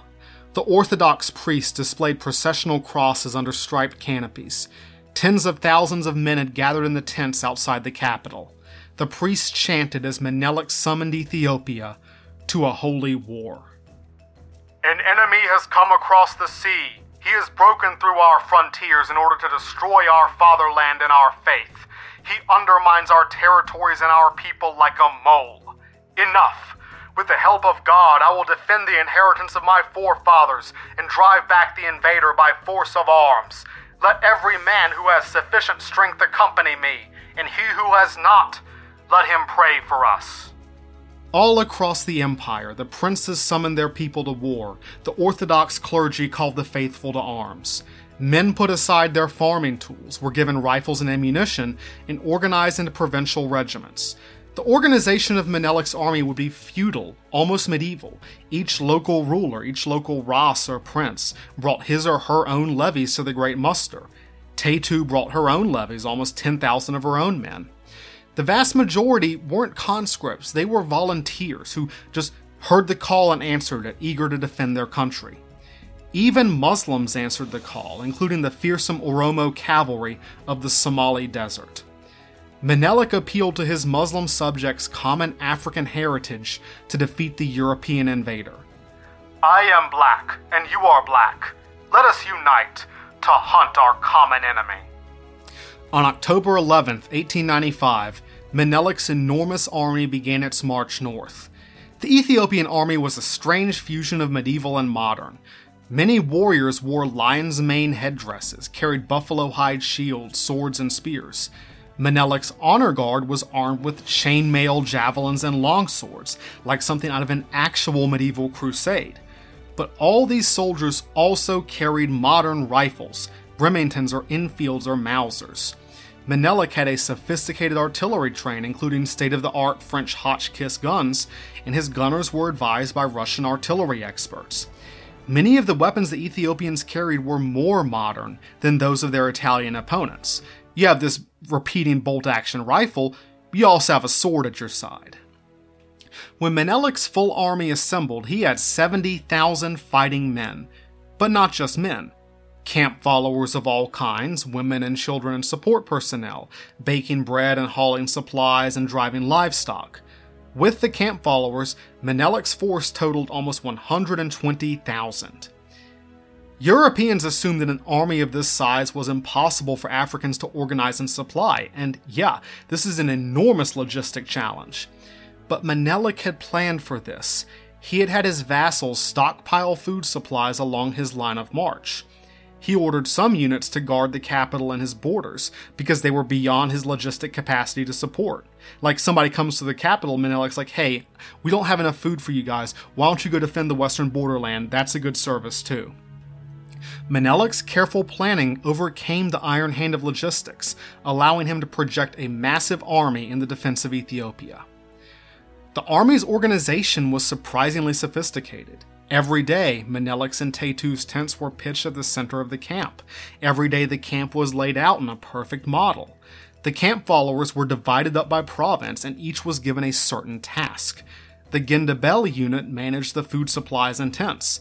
The Chan and Kwame organized the mule trains. The Desta carried axes and saws to prepare the camp. The Satin Chan unit carried ammunition. The Orthodox priests sang and waved their crosses to beseech the blessing of God. This was more than an army. It was an Ethiopian tradition called the Zemecha, which literally means campaign but actually means more. It was a national call to arms, a show of courage, faith, patriotism, and unity from all corners of the empire. And it was a triumph for Menelik II, who could show both his own people and the enemy that Ethiopia was united, undivided, unconquered. Ethiopian songwriters were already composing verses. Oh wonder, they came to conquer Abyssinia, crossing the sea on a boat. You, base city of Rome, Menelik, savior of the world, will not even leave one of your seed to bear your name. As the Ethiopians marched north, the Europeans were consuming Africa. The British had just overthrown the Kingdom of Ashanti. The Germans were fencing off Namibia and preparing for genocide. The Belgians were conquering the last unseen corners of the African interior. The French were overwhelming Samori Touré in Ghana. Soon Ethiopia would be the only ones left. They were fighting for more than their independence. They were fighting for the future of a continent. They marched north, led by Emperor Menelik II and Empress Taytu Begal, the last king and queen of Africa.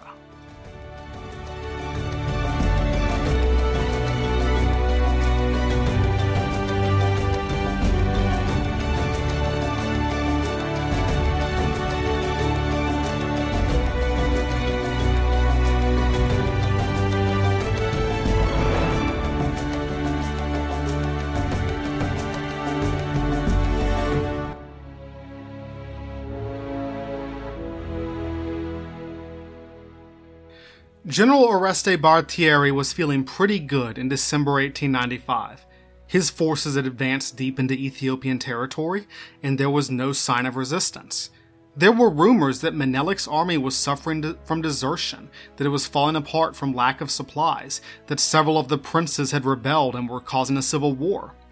Baratieri believed that even if these things weren't true, Menelik could never bring more than 30,000 men across northern Ethiopia, and the Italians could deal with them easily. But Menelik had well over 70,000 well-armed, highly motivated men. He was facing 0 rebellions, and the Italians were about to receive a rude awakening. Their first hint was at Amba Alage.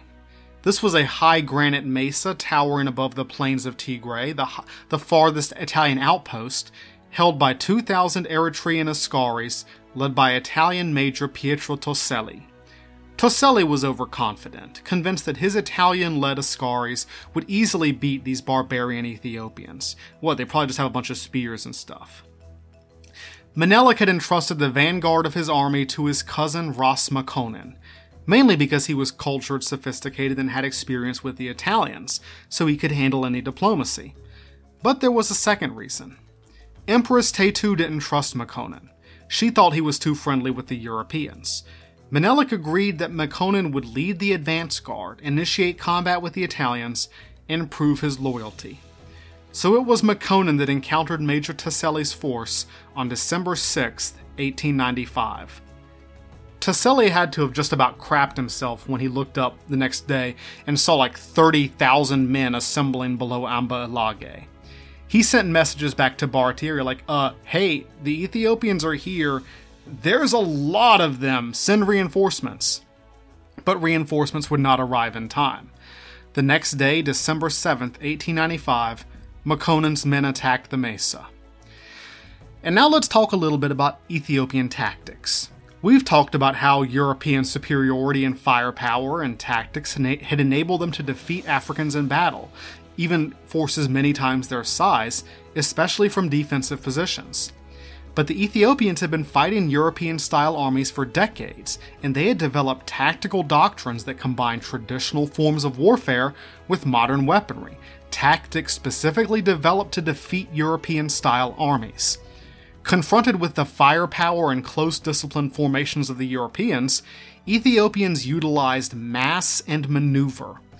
Their units flowed like water around enemy flanks and through blind spots, enveloping and isolating smaller units with their greater numbers.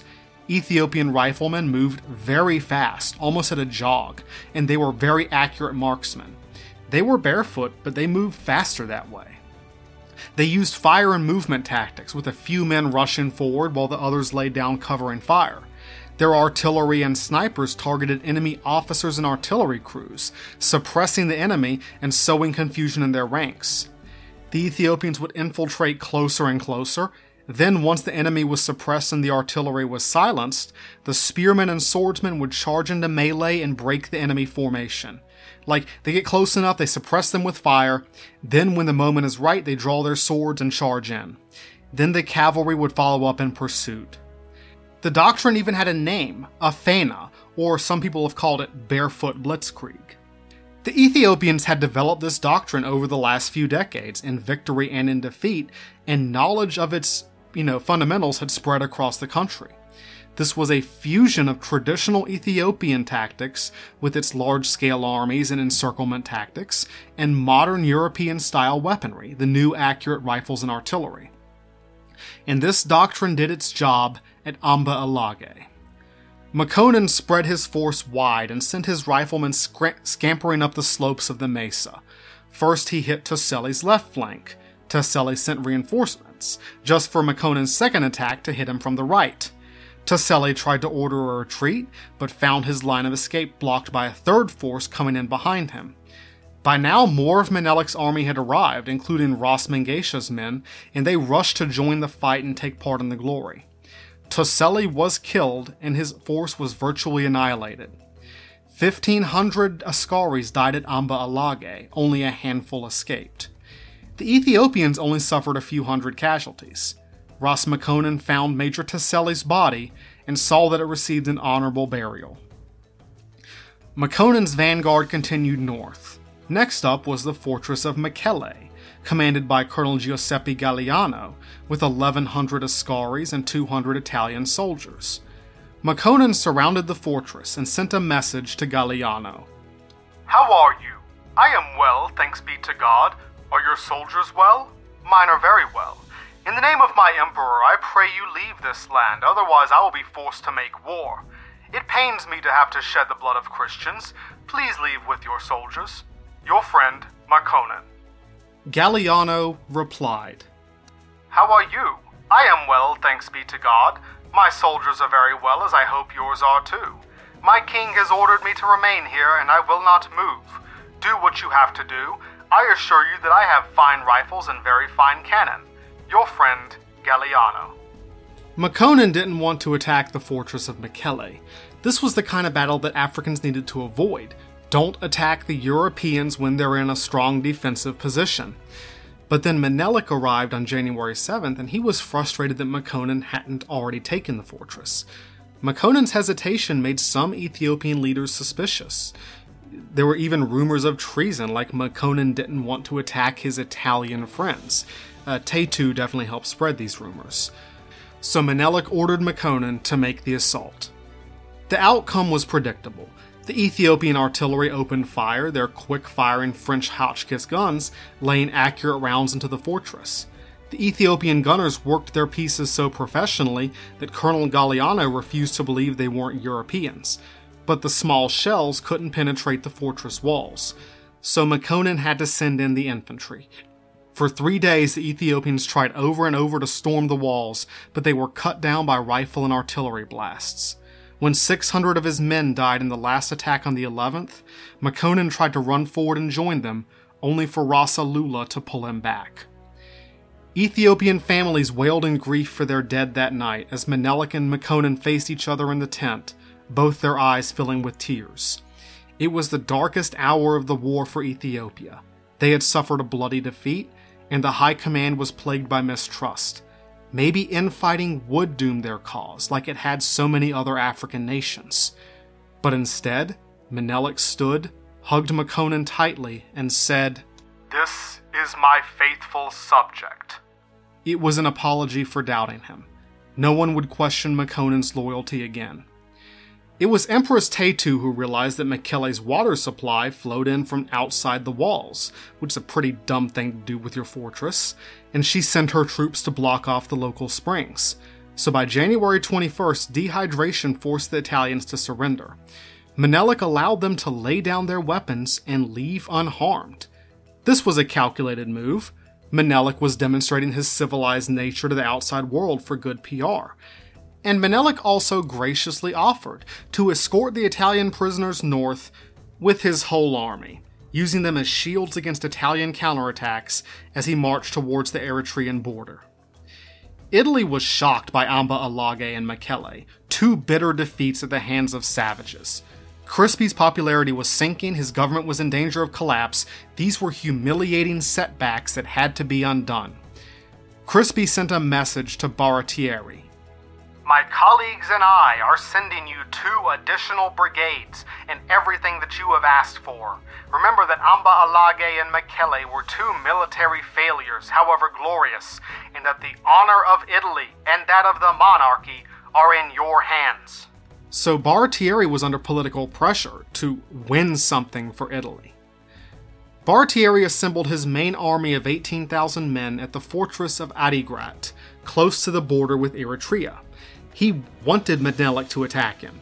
It would be the exact kind of battle that the Europeans were best at, defending a strong position with their superior firepower and discipline. Baratieri also had plenty of supplies, including water supplies this time, so they couldn't pull any of those shenanigans again. But Menelik was too smart for this. Mekele had been a bloody reminder not to attack European fortifications. So instead of attacking Baratieri's position and giving the Italians the battle they wanted, Menelik marched to the west, bypassing the fortress, heading for the city of Adwa.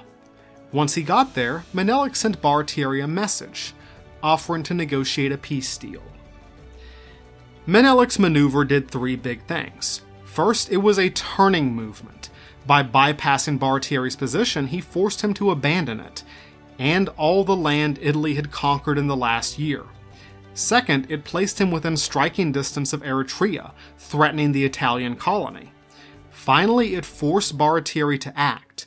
He could not accept a peace deal now.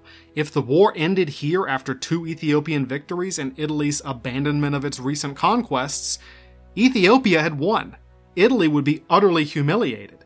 The scramble for Africa had always been about prestige, national glory, national honor, and as things stood, Italy's prestige was in the sewer.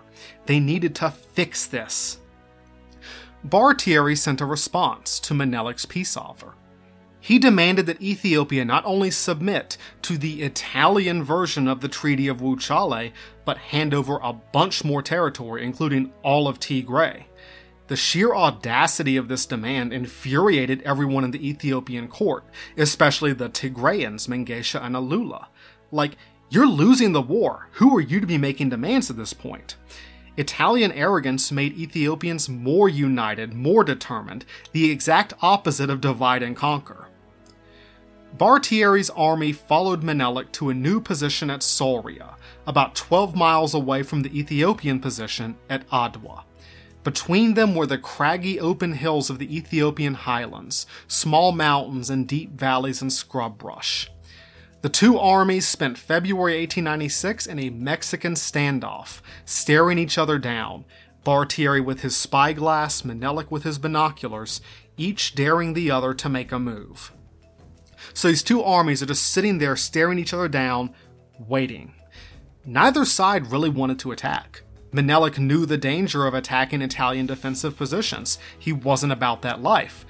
And Baratieri was extremely outnumbered. He had about 18,000 men versus Menelik's 70,000 combat troops. He never could have dreamed that Menelik would raise an army this large, let alone supply this army over the hundreds of miles from Addis Ababa, but here they were.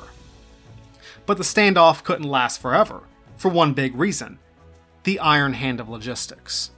Menelik's huge army could only stay put for so long before it picked the area clean and had to move on. He'd brought this huge army, supplying it was a big challenge, and he couldn't just sit still. And Baratieri's supply line back to Eritrea was under attack by Ethiopian guerrillas and raiding parties. So as the days ticked by, both armies were running out of supplies. This, as much as anything, would force them into battle.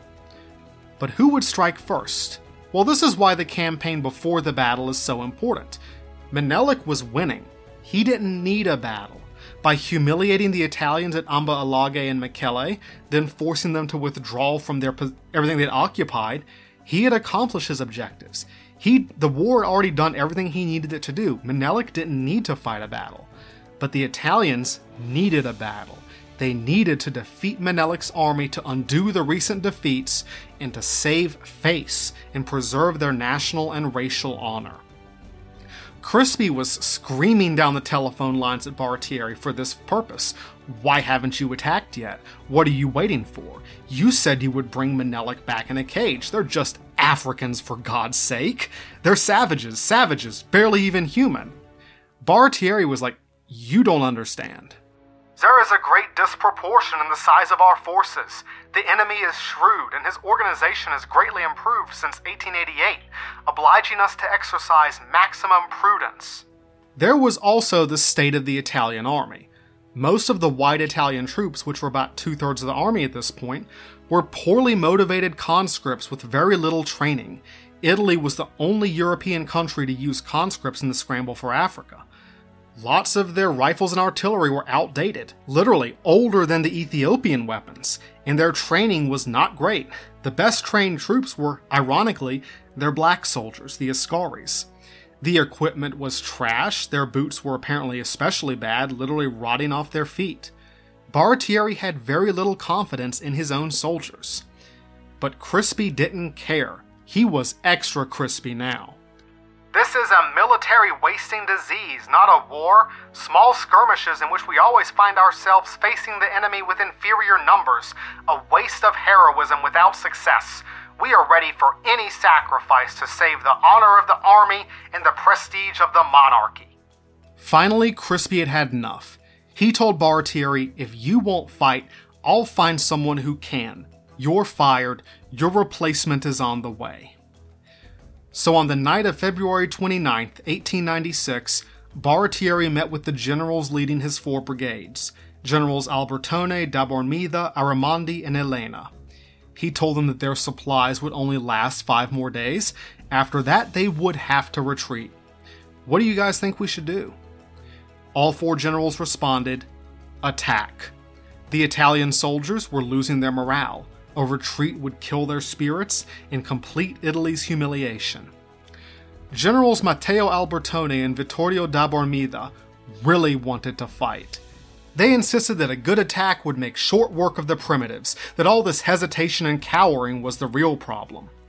Da Bormida said, Italy would prefer the loss of 2,000 or 3,000 men to a dishonorable retreat.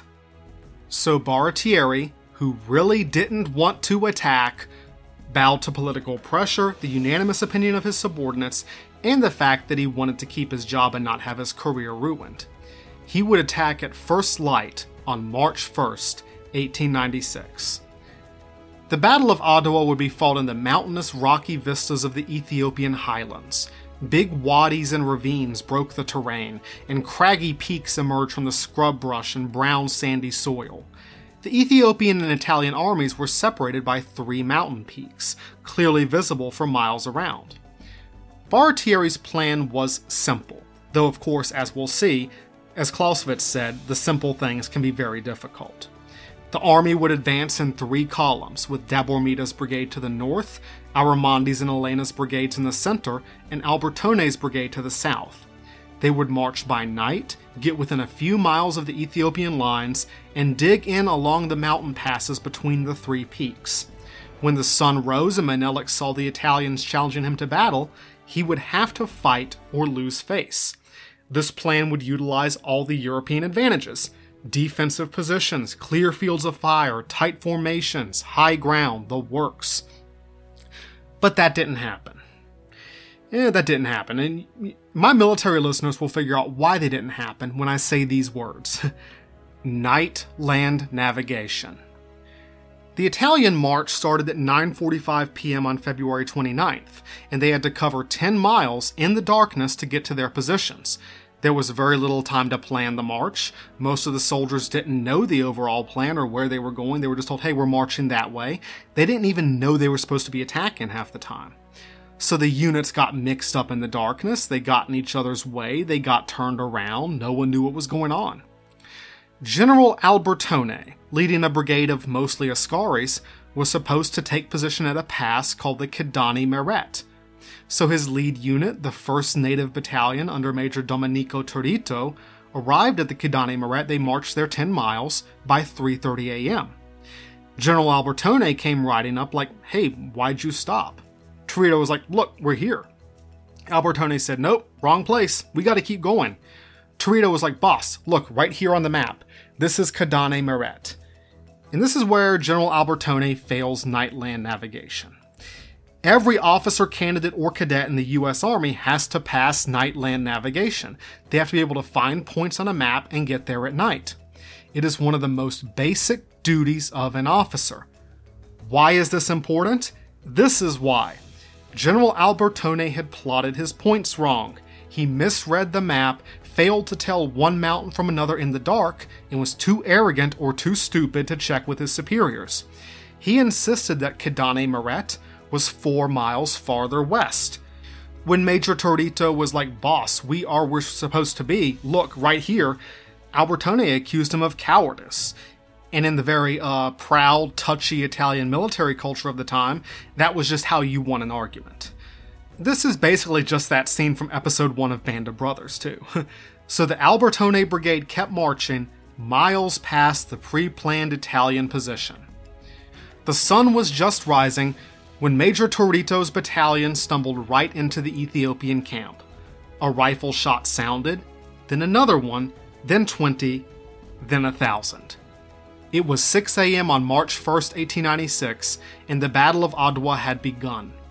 Emperor Menelik's camp swarmed like a beehive as men charged out of their tents, grabbed their rifles, and raced for the front lines. Albertone's 4,000-man brigade was 4 miles ahead of friendly lines, about to face the full weight of the Ethiopian army, alone. General Bartieri arrived at 6:30 a.m. He barely had time to wonder, hey, where's Albertone's brigade? It's supposed to be right here, when he heard a bunch of shooting start to the west. Imagine him just facepalming. Oh my god, you gotta be kidding me. The plan was shot. One Italian soldier remembered hearing the shooting begin. Some of us received the first sounds of gunfire that morning with incredulous chuckles, others with a moral effect that was clearly visible. Hesitation, uncertainty, fear. Italian morale was low. Soon Bartieri received a message from Albertone. At Kidani Meret Pass, the 1st Battalion remains seriously engaged. I have all remaining troops in position behind them. I seek to disengage the 1st Battalion. Large enemy force before me. Reinforcements would be welcome. 8:15, General Albertone.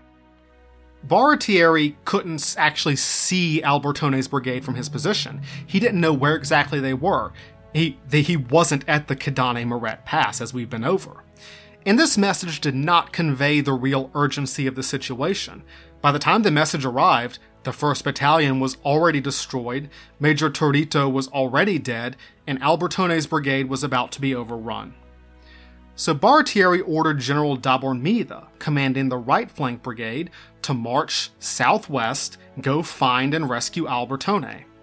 But for some reason, Dabormida did not do this. Dabormida failed dayland navigation. He misheard the instructions, mistook one road for another, and was too arrogant or too stupid to correct his mistake. Dabormida marched his brigade to the northwest, in the opposite direction from Albertone's brigade, down into a valley called the Mariam Shavitu. Soon he was lost, isolated, miles from the main army, scratching his head looking at the map like, where are we? So Bartieri's army was split into 3 units that didn't know their own locations, let alone each other's locations, fighting their own separate battles. Combined and in a strong defensive position, they might have stood a chance.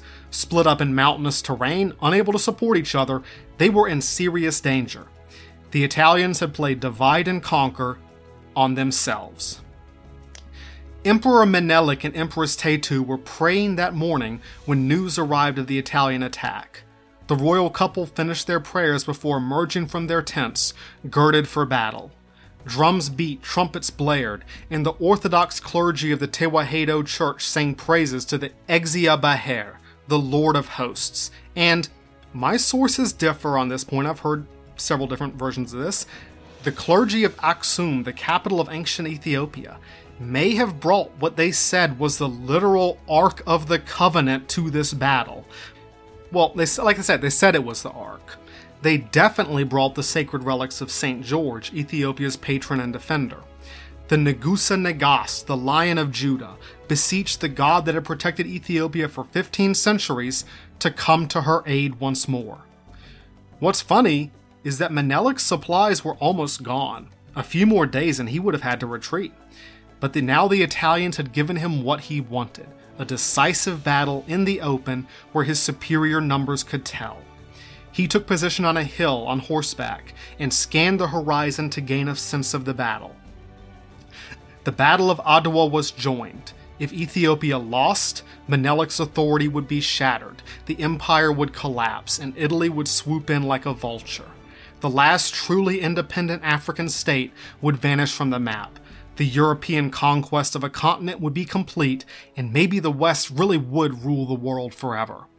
Whether anyone knew it or not, these were the stakes. This was already going to be one of the decisive battles of history, and its outcome rested on the shoulders of the last king of Africa. Menelik had always been a patient man. He waited for his moment and he never hesitated to seize it. He had the measure of his foe, knew their strengths and weaknesses, knew that one of a commander's greatest talents is recognizing when your opponent makes a mistake and strike. Menelik looked across the hills, waiting for his moment. Then it came. Across the sandy crags, miles away, Menelik spotted the column of Italian troops turning north and marching down into the valley of the Mariam Shavitu. This was Dabor Mida's brigade, marching away from the rest of the Italian army into a cul-de-sac. When Menelik saw this, he must have smiled. The Italians had made a serious mistake, and he wasn't going to give them the chance to fix it. He and his nation had prayed, and God had answered.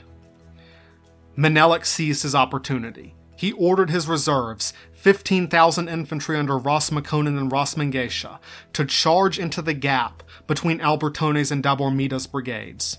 The two princes led their men forward, placing themselves between the three isolated portions of the Italian army.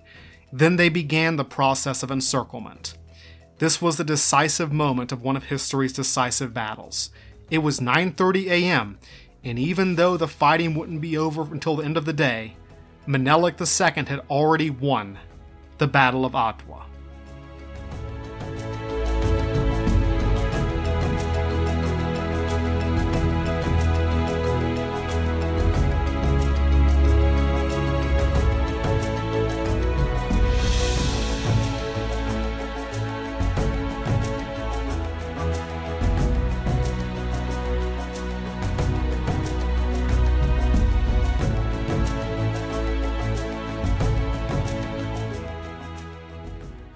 It was the morning of March 1st, 1896, and the Battle of Adwa raged. The rocky hills of the Ethiopian highlands rang with gunshots, rumbled with artillery, all underlain by thousands of voices cheering or screaming or singing. There were places you couldn't see anything, then climb on a hill and see Ethiopian riflemen swarming into a gully, Italian formations firing volleys, or squadrons of Oromo cavalry thundering down the hillside. Menelik's attack into the Italian center had isolated the three components of Baratieri's army, each of which was now fighting for its life.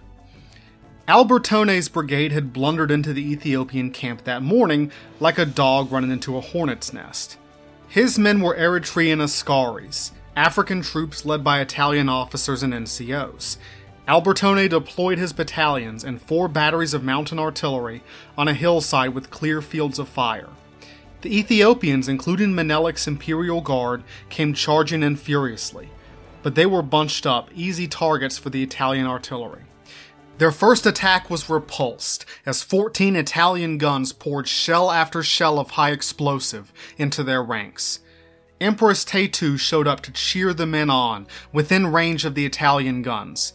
It sounds like she was fighting with a revolver in hand. Most Adwa battle paintings depict Taytu shooting her revolver from beneath her red umbrella. When she saw them flinch, Taytu shouted, "What is going on? Courage! Victory is ours!" Other Ethiopian women came to join her, and Taytu organized them to fetch water and ammunition. Ethiopian women were omnipresent throughout the day, carrying casualties, bringing supplies, tending the wounded, fetching water for hot men just after hours of combat. This was their battle too. Albertone's brigade clung to the hillside, African fighting African under different flags. But the Afena, the barefoot blitzkrieg that was the Ethiopian tactical doctrine, did the trick. As infantry attacks pinned Albertone's brigade down, the Ethiopians brought up their artillery, the quick-firing French Hotchkiss guns. Menelik arrived to motivate his gunners, and Taytu directed the fire of 5 pieces. The Ethiopian gunners silenced the Italian artillery, clearing the way for the flanking maneuver. Ras Makonnen led his forces around Albertone's right, and Taytu, Tekle Haymanot, and Ragshum Gengal, several other princes, led theirs around the left. Soon sheets of fire were shredding the Askaris from 3 sides, and the Ethiopians crept closer and closer with their swords. Albertone was in trouble. It was at about this point that he sent that message back to Baratieri asking for help, and Baratieri sent Dabormida's brigade, which promptly marched in the wrong direction. By 10 a.m., the Ethiopian swordsmen were charging and slaughtering the artillery crews. A stream of panicked refugees ran for their lives. General Albertone was shot from the saddle and taken prisoner. Several thousand Ethiopians had died, but Albertone's brigade was destroyed, and the Italian left flank collapsed. General Baratieri was with General Aramondi's brigade positioned in the mountain passes. The white Italian soldiers were cheerful, with one officer saying, They won't get away today." Given that no one knew what was going on, we can forgive that guy for his extreme optimism. Then Baratieri received a message from Dabormida. Hour 9:15, extensive Ethiopian encampment observed to the north of Adwa. A strong column heads from this encampment towards Albertone's position. I am reaching out to Albertone, and I'm also keeping watch on the heights to my right. Baratieri assumed reaching out to Albertone meant that Dabormida had linked up with Albertone. He had not. Dabormida was 2 miles away while his comrade's brigade was being butchered. That huge column he saw taking off was Menelik's attack into the Italian center that was going to lose them the battle in like 5 minutes. But this message caused Baratieri to think everything was going well, like, okay, he's reaching out to Albertone, everything's good. Remember back in the Chains of Command episode when I talked about how the fog of war works? Bad information, false information, gave Baratieri a poor picture of the battle. He had no idea how bad things were. His first clue was when what was left of Albertone's brigade came running for their lives. Baratieri ordered them to halt, but they booked it right past him, like nope, nope, nope, nope, nope. Because behind them were like 30,000 Ethiopians with victory in their sights. Aramondi's brigade had like 5 seconds to react. The Italian artillery fired on its own retreating soldiers trying to stop this massive flood of humanity, but it was hopeless. Aramondi's brigade was positioned in a mountain pass, which was supposed to be like a fatal funnel, a choke point for the Ethiopian attackers. But the light-footed Ethiopian infantry just climbed the mountains to either side and shot straight down into the packed Italian formation. The Italians fought back, making bayonet charges, but the blizzard of accurate rifle fire was too much. One Italian soldier remembered. There was such a hail of bullets. They ricocheted from every direction, whistling, screaming, howling in our ears, such that we couldn't tell from where they came. Italian officers in their bright red sashes were easy targets. Of the 610 Italian officers at Adwa, only 258 survived, an almost 60% loss rate. The Ethiopians pinned the Italians in the mountains, then they used the Athena strategy, working their way around the flanks. Then Menelik committed his final reserve, 25,000 Shawa infantry, to penetrate into the Italian rear. General Arimandi was killed by a rifle ball and his brigade disintegrated. Elena's reserve brigade had barely arrived before it too was swept up and shredded. Baratieri saw no choice but to fall back, but any hope of an orderly retreat died when the Oromo cavalry arrived. The Oromo were Muslims from the eastern deserts of Ethiopia, and they had a particular habit that terrified the Italians. They liked to, unman their fallen enemies. This wasn't exactly uncommon in this part of Africa. Castration was a way to take away your enemy's manhood, their masculinity, a way of extinguishing their bloodline. Very serious in a culture so focused on ancestry. For Christian Ethiopians, it also deprived someone of the right to salvation. The Book of Deuteronomy 23:1 says, "No man whose testicles have been crushed or whose organ has been severed shall become a member of the assembly of the Lord." Says it in the Bible, good enough for me. You lose your bits, no salvation for you. Emperor Menelik wanted Italian prisoners alive and unharmed. He told his commanders, "Bring me the man, not the testicles." Which, if he had to say that, should tell you something. And a lot of people ignored him. The Ethiopians were particularly furious at the Italians because by trying to conquer their country and subjugate them and demean them by saying they were less than human, they were insulting Ethiopian manhood. So this was a response to the humiliation of the scramble for Africa. There was some nad chopping that day at Adwa. And the Oromo were particularly well known for cutting off people's nads. They literally rode into battle with dried scrotums laced around their horses' necks, like war trophies from all the nutsacks they've already cut off. So, I made this guy up. You are 17-year-old Giovanni Marcelli. You're an Italian conscript who just left Naples 3 weeks ago, and now you're in Ethiopia and some psycho is riding towards you with a ring of severed nutsacks around his horse's neck. What are you gonna do? The Italians ran as fast as they could in every direction. Baratieri described his attempts to stop the rout. All was at an end and no orderly retirement could be organized. The officers sought in vain to hold their troops at one of the successive positions. Soldiers like madmen threw away rifles and ammunition because they thought that if they were captured unarmed, they would not be castrated. Many were shot or run down as they fled. Others, deciding that they would rather die than be captured or castrated, took revolvers and blew their brains out. But several thousand Italian prisoners were scooped up unharmed according to Menelik's orders, nads intact. This left only Dabor Mida's brigade still stuck in the ravine as the Ethiopian army closed in. Dabor Mida kept sending messages begging for reinforcements. The messages were going into the void. He would be waiting for those reinforcements for the rest of his life, which wasn't very long. Dabor Mida ordered his brigade to retreat out of the ravine at 3 p.m.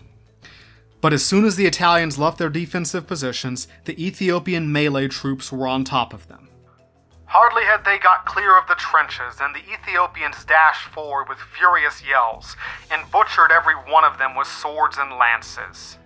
The Italians scrambled to escape the ravine, flanked by high ground on both sides, and soon there was a traffic jam. The troops struggled to climb the rocky slopes, getting caught in the scrub brush or tripping into crevices. Then the Oromo cavalry showed up, ready to play hack-a-sack. Hack-a-sack. And then it was every man for himself.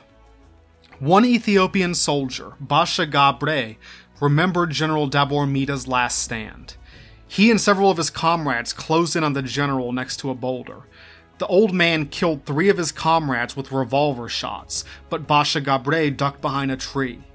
When Dabor Mida turned to look for another target, the young Ethiopian peered around the tree, aimed his rifle, and shot him through the torso. Basha Gabre took Dabor Mida's officer's saber, a beautiful piece, and later presented it to Emperor Menelik II.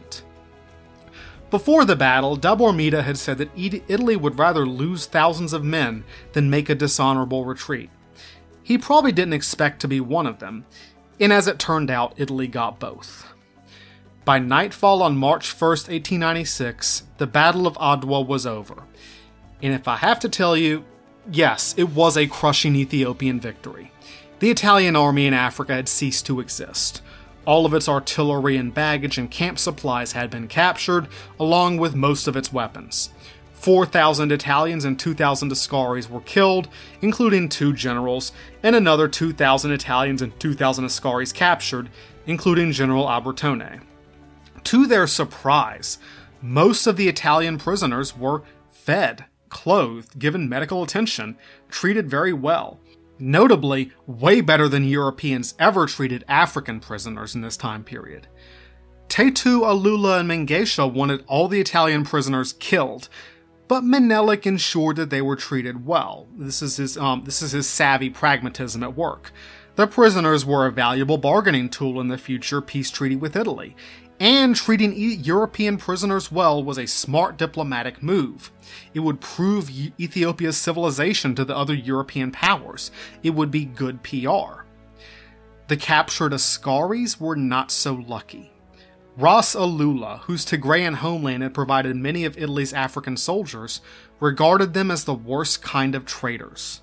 You are Abyssinian, you have a Negus, you have an emperor, and yet you have sold another in the king of Italy. You are fighting against your brothers. For that, I will punish you, and I will cut off your hands. Many of the Eritrean Askaris were castrated and had their right hands and left feet cut off. This was a horribly brutal fate that incited much criticism at the time and ever since. Allowing this was one of Menelik's worst decisions, and it is still a source of bitterness between Eritrea and Ethiopia today. There was celebration in the Ethiopian camp. Bonfires blazed as they drank tej, Ethiopian honey wine, and retold stories of the great battle, stories that would go into legend. The Ethiopian troops showed off war trophies from the Italian dead, like watches and rings. Apparently, I think General Aramondi's watch eventually was discovered in a pawn shop in Addis Ababa like a year later, but his body was never found. Sergeant Giovanni Tedone, an Italian prisoner, remembered the Ethiopian victory party. Between the sounds of the Ethiopian drums, the war dances, the assorted cries, the flames of the fires reaching up to the sky for several meters, the fantasy of it all, the cries and the continuous firing of guns in the end, deprived me of my remaining grip on reason. 2 days later, on March 3rd, Menelik presided over a victory march in Adwa. People from all the local villages gathered to see the clergy carrying the sacred relics, thanking God for their glorious victory, followed by a band of drums and horns. Then came Menelik himself, Negusa Nagast, King of Kings, the Lion of Judah, Emperor of Ethiopia. The Italian prisoners were paraded before him. They had expected a bloodthirsty savage, but found a calm, smiling leader, still wearing that floppy hat. This was the man who had humiliated a European army, a white army, in the largest battle of the scramble for Africa. But Ethiopia paid a high price for its victory, at least 7,000 dead, and probably far more. The wailing of women rose above the cheers as Ethiopia's mothers and wives mourned their fallen. Later on, back in the capital city, Menelik would hold a solemn ceremony. A long line of Ethiopian families marched past his throne, each stopping in front of him so he could see the individual personal sorrow on their faces. Then he gave them a word of acknowledgement, "Go," and they moved on. The procession took 5 days, as the Lion of Judah recognized the fallen of his nation.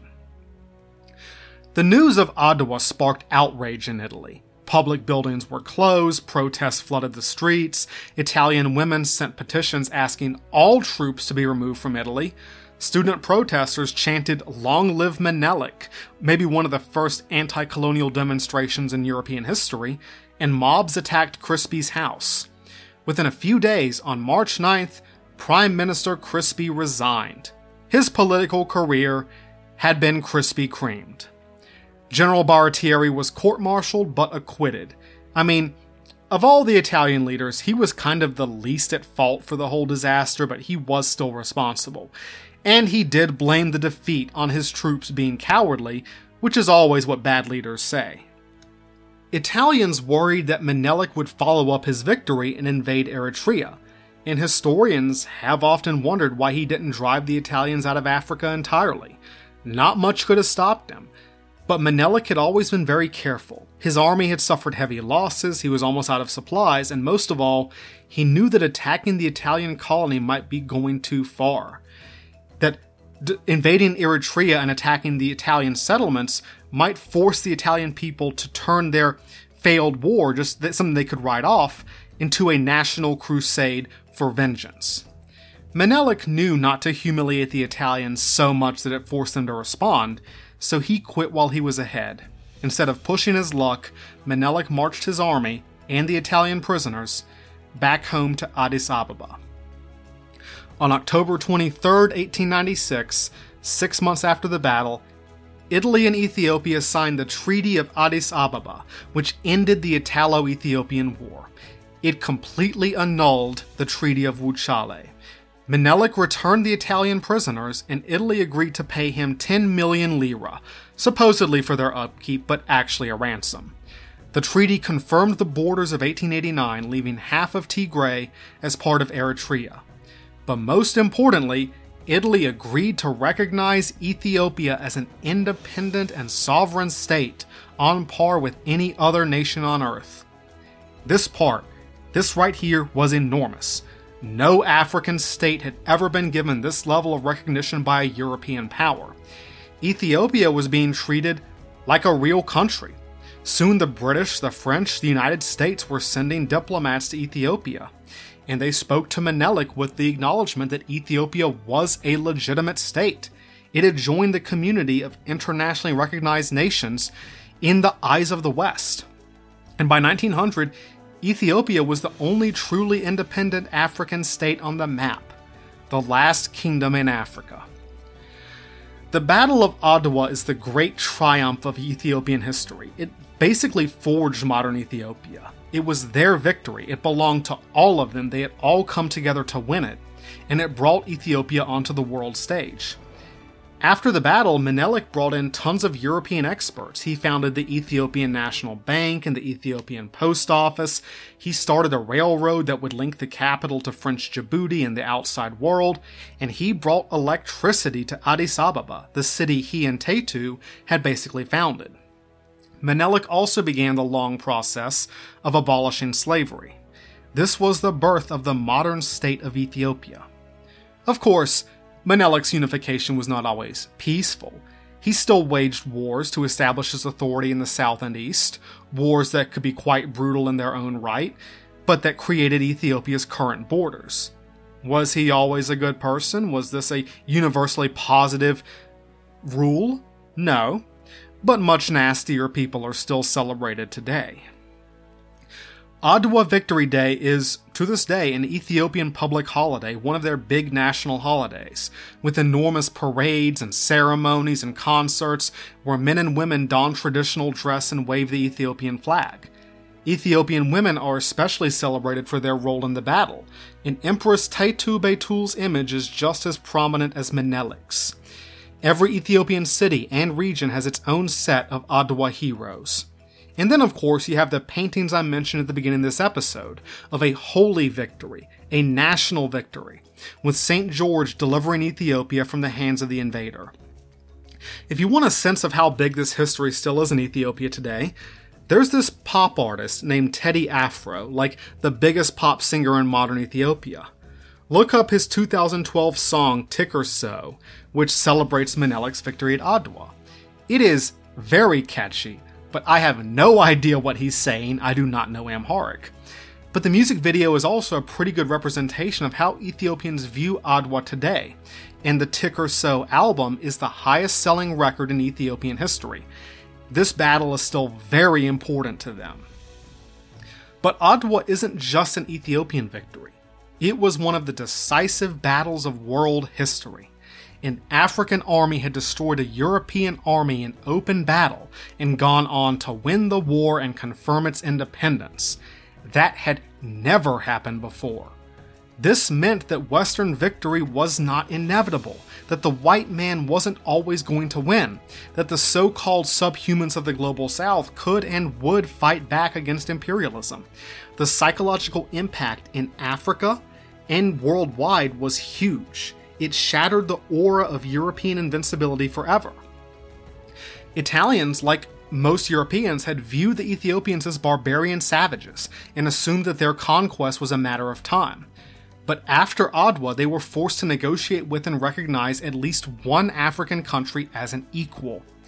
Adwa became a beacon for anti-colonial movements everywhere. Like many of the anti-colonialist, anti-imperialist movements of the 20th century looked directly to Adwa as their inspiration.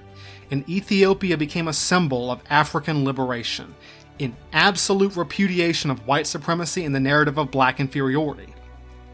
Menelik's victory unironically gave the Western oppressed peoples of the world what they most needed: hope. The Pan-African movement, a worldwide alliance of black leaders, turned the story of Adwa into a story for the world. African American leaders saw Ethiopia and Menelik as symbols of black pride and victory. W.E.B. Du Bois cited Ethiopia's continued existence as proof that black people could and should have a voice on the world stage. Ethiopia's ancient culture and Christian church became an inspiration for the very religious African American community, which is why you still see churches called Abyssinian and Ethiopian Baptist churches scattered across the United States. And you have seen Adwa's influence on world history. You have heard it, even if you don't know it. Menelik II passed away in 1913, on the eve of World War I. Ras Makonnen, the cultured Europhile young hero of Amba Alage, had died before him, so he never did succeed to the throne. But his son did. After Empress Zudetu, Menelik's daughter, died in 1930, the throne passed to her cousin, Ras Makonnen's son, who inherited his father's charisma and style. Before he took the throne, his name was Ras Tafari Makonnen. After his coronation, he became Emperor Haile Selassie. It was Haile Selassie who had to confront Italy once again. Adwa had become a national humiliation for Italy, an injury they nurtured for decades.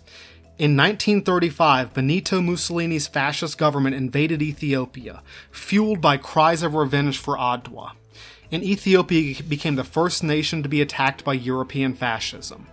The odds were much worse in the Second Italo-Ethiopian War. Now the Italians had tanks, aircraft, and they used poison gas on Ethiopian villages. In May 1936, when Italian troops entered Addis Ababa, Mussolini made a public declaration that Adwa had been avenged. But Ethiopia was not conquered. Haile Selassie had escaped, and his message to the League of Nations affirmed that Africa was not going to fade into the night, even if the last African kingdom had been very temporarily conquered. The people of the Ethiopian highlands, fueled by the memory of Adwa, waged a long war of guerrilla resistance. Supported by the Ethiopian Orthodox Church, the Arbignac guerrillas, as they were called, the Arbignac, forced Italy to play counterinsurgency in Ethiopia for years. They were not successful. Italy never really subdued Ethiopia. They were still trying when World War II broke out and the British helped the Ethiopians reclaim their nation. Haile Selassie returned to his capital in 1942, the Lion of Judah once again unconquered. Haile Selassie's prominence as the only independent leader of Black Africa, especially during World War II, led to the creation of a new religion. Drawing on his pre-imperial name, Ras Tafari, it was called the Rastafarian movement.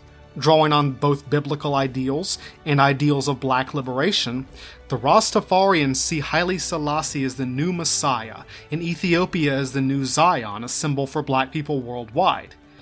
So yes, the Battle of Adwa, you can trace a direct line from Adwa to Bob Marley, and you can thank Emperor Menelik, indirectly, for the popularity of reggae music. So Adwa was not just a victory for Ethiopia, but for the world, for the global colonized, a triumph for the subjugated nations of the earth, proof that they could resist the chains of the conqueror. An African victory in the imperial age, at the height of the scramble for Africa, when it was assumed that Europeans would rule the world. The moment that the tide began to turn, whenever things seemed darkest, whenever the struggle seemed impossible, there was Adwa.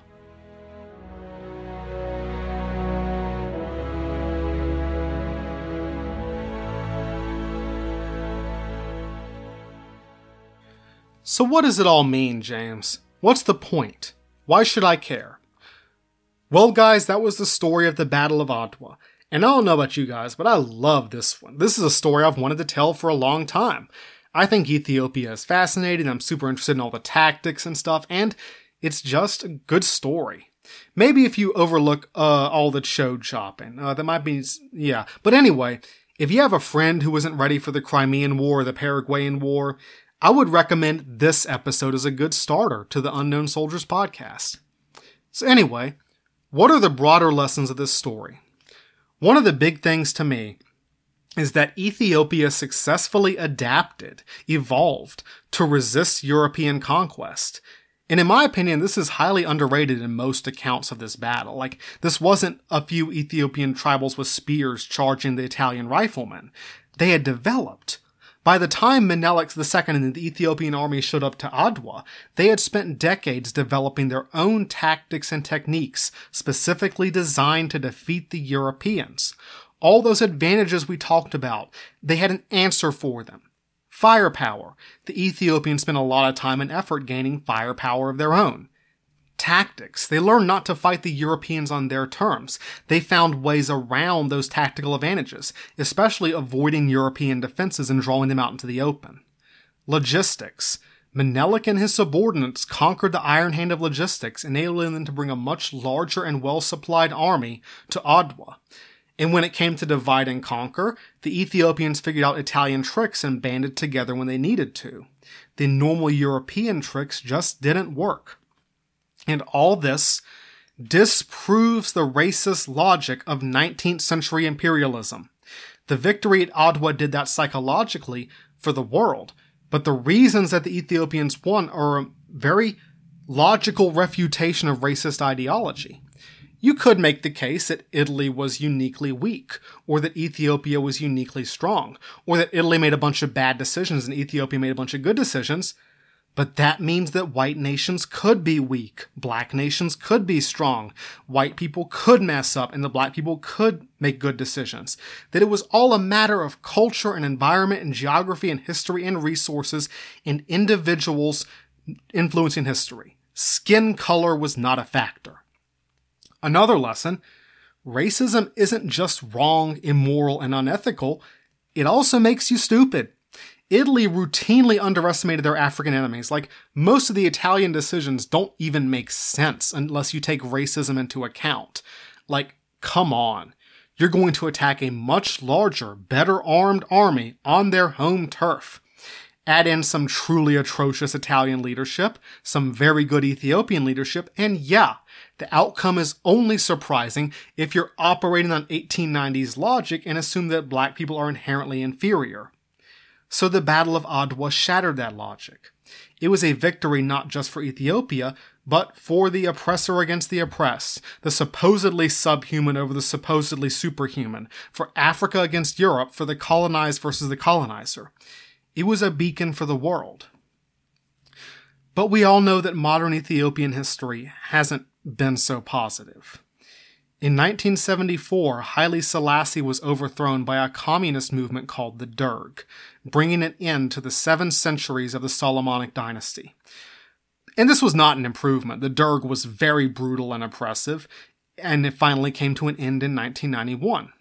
Then Eritrea fought a long and bloody war of independence from Ethiopia, and Eritrea is kind of a hell state. Don't go on vacation there.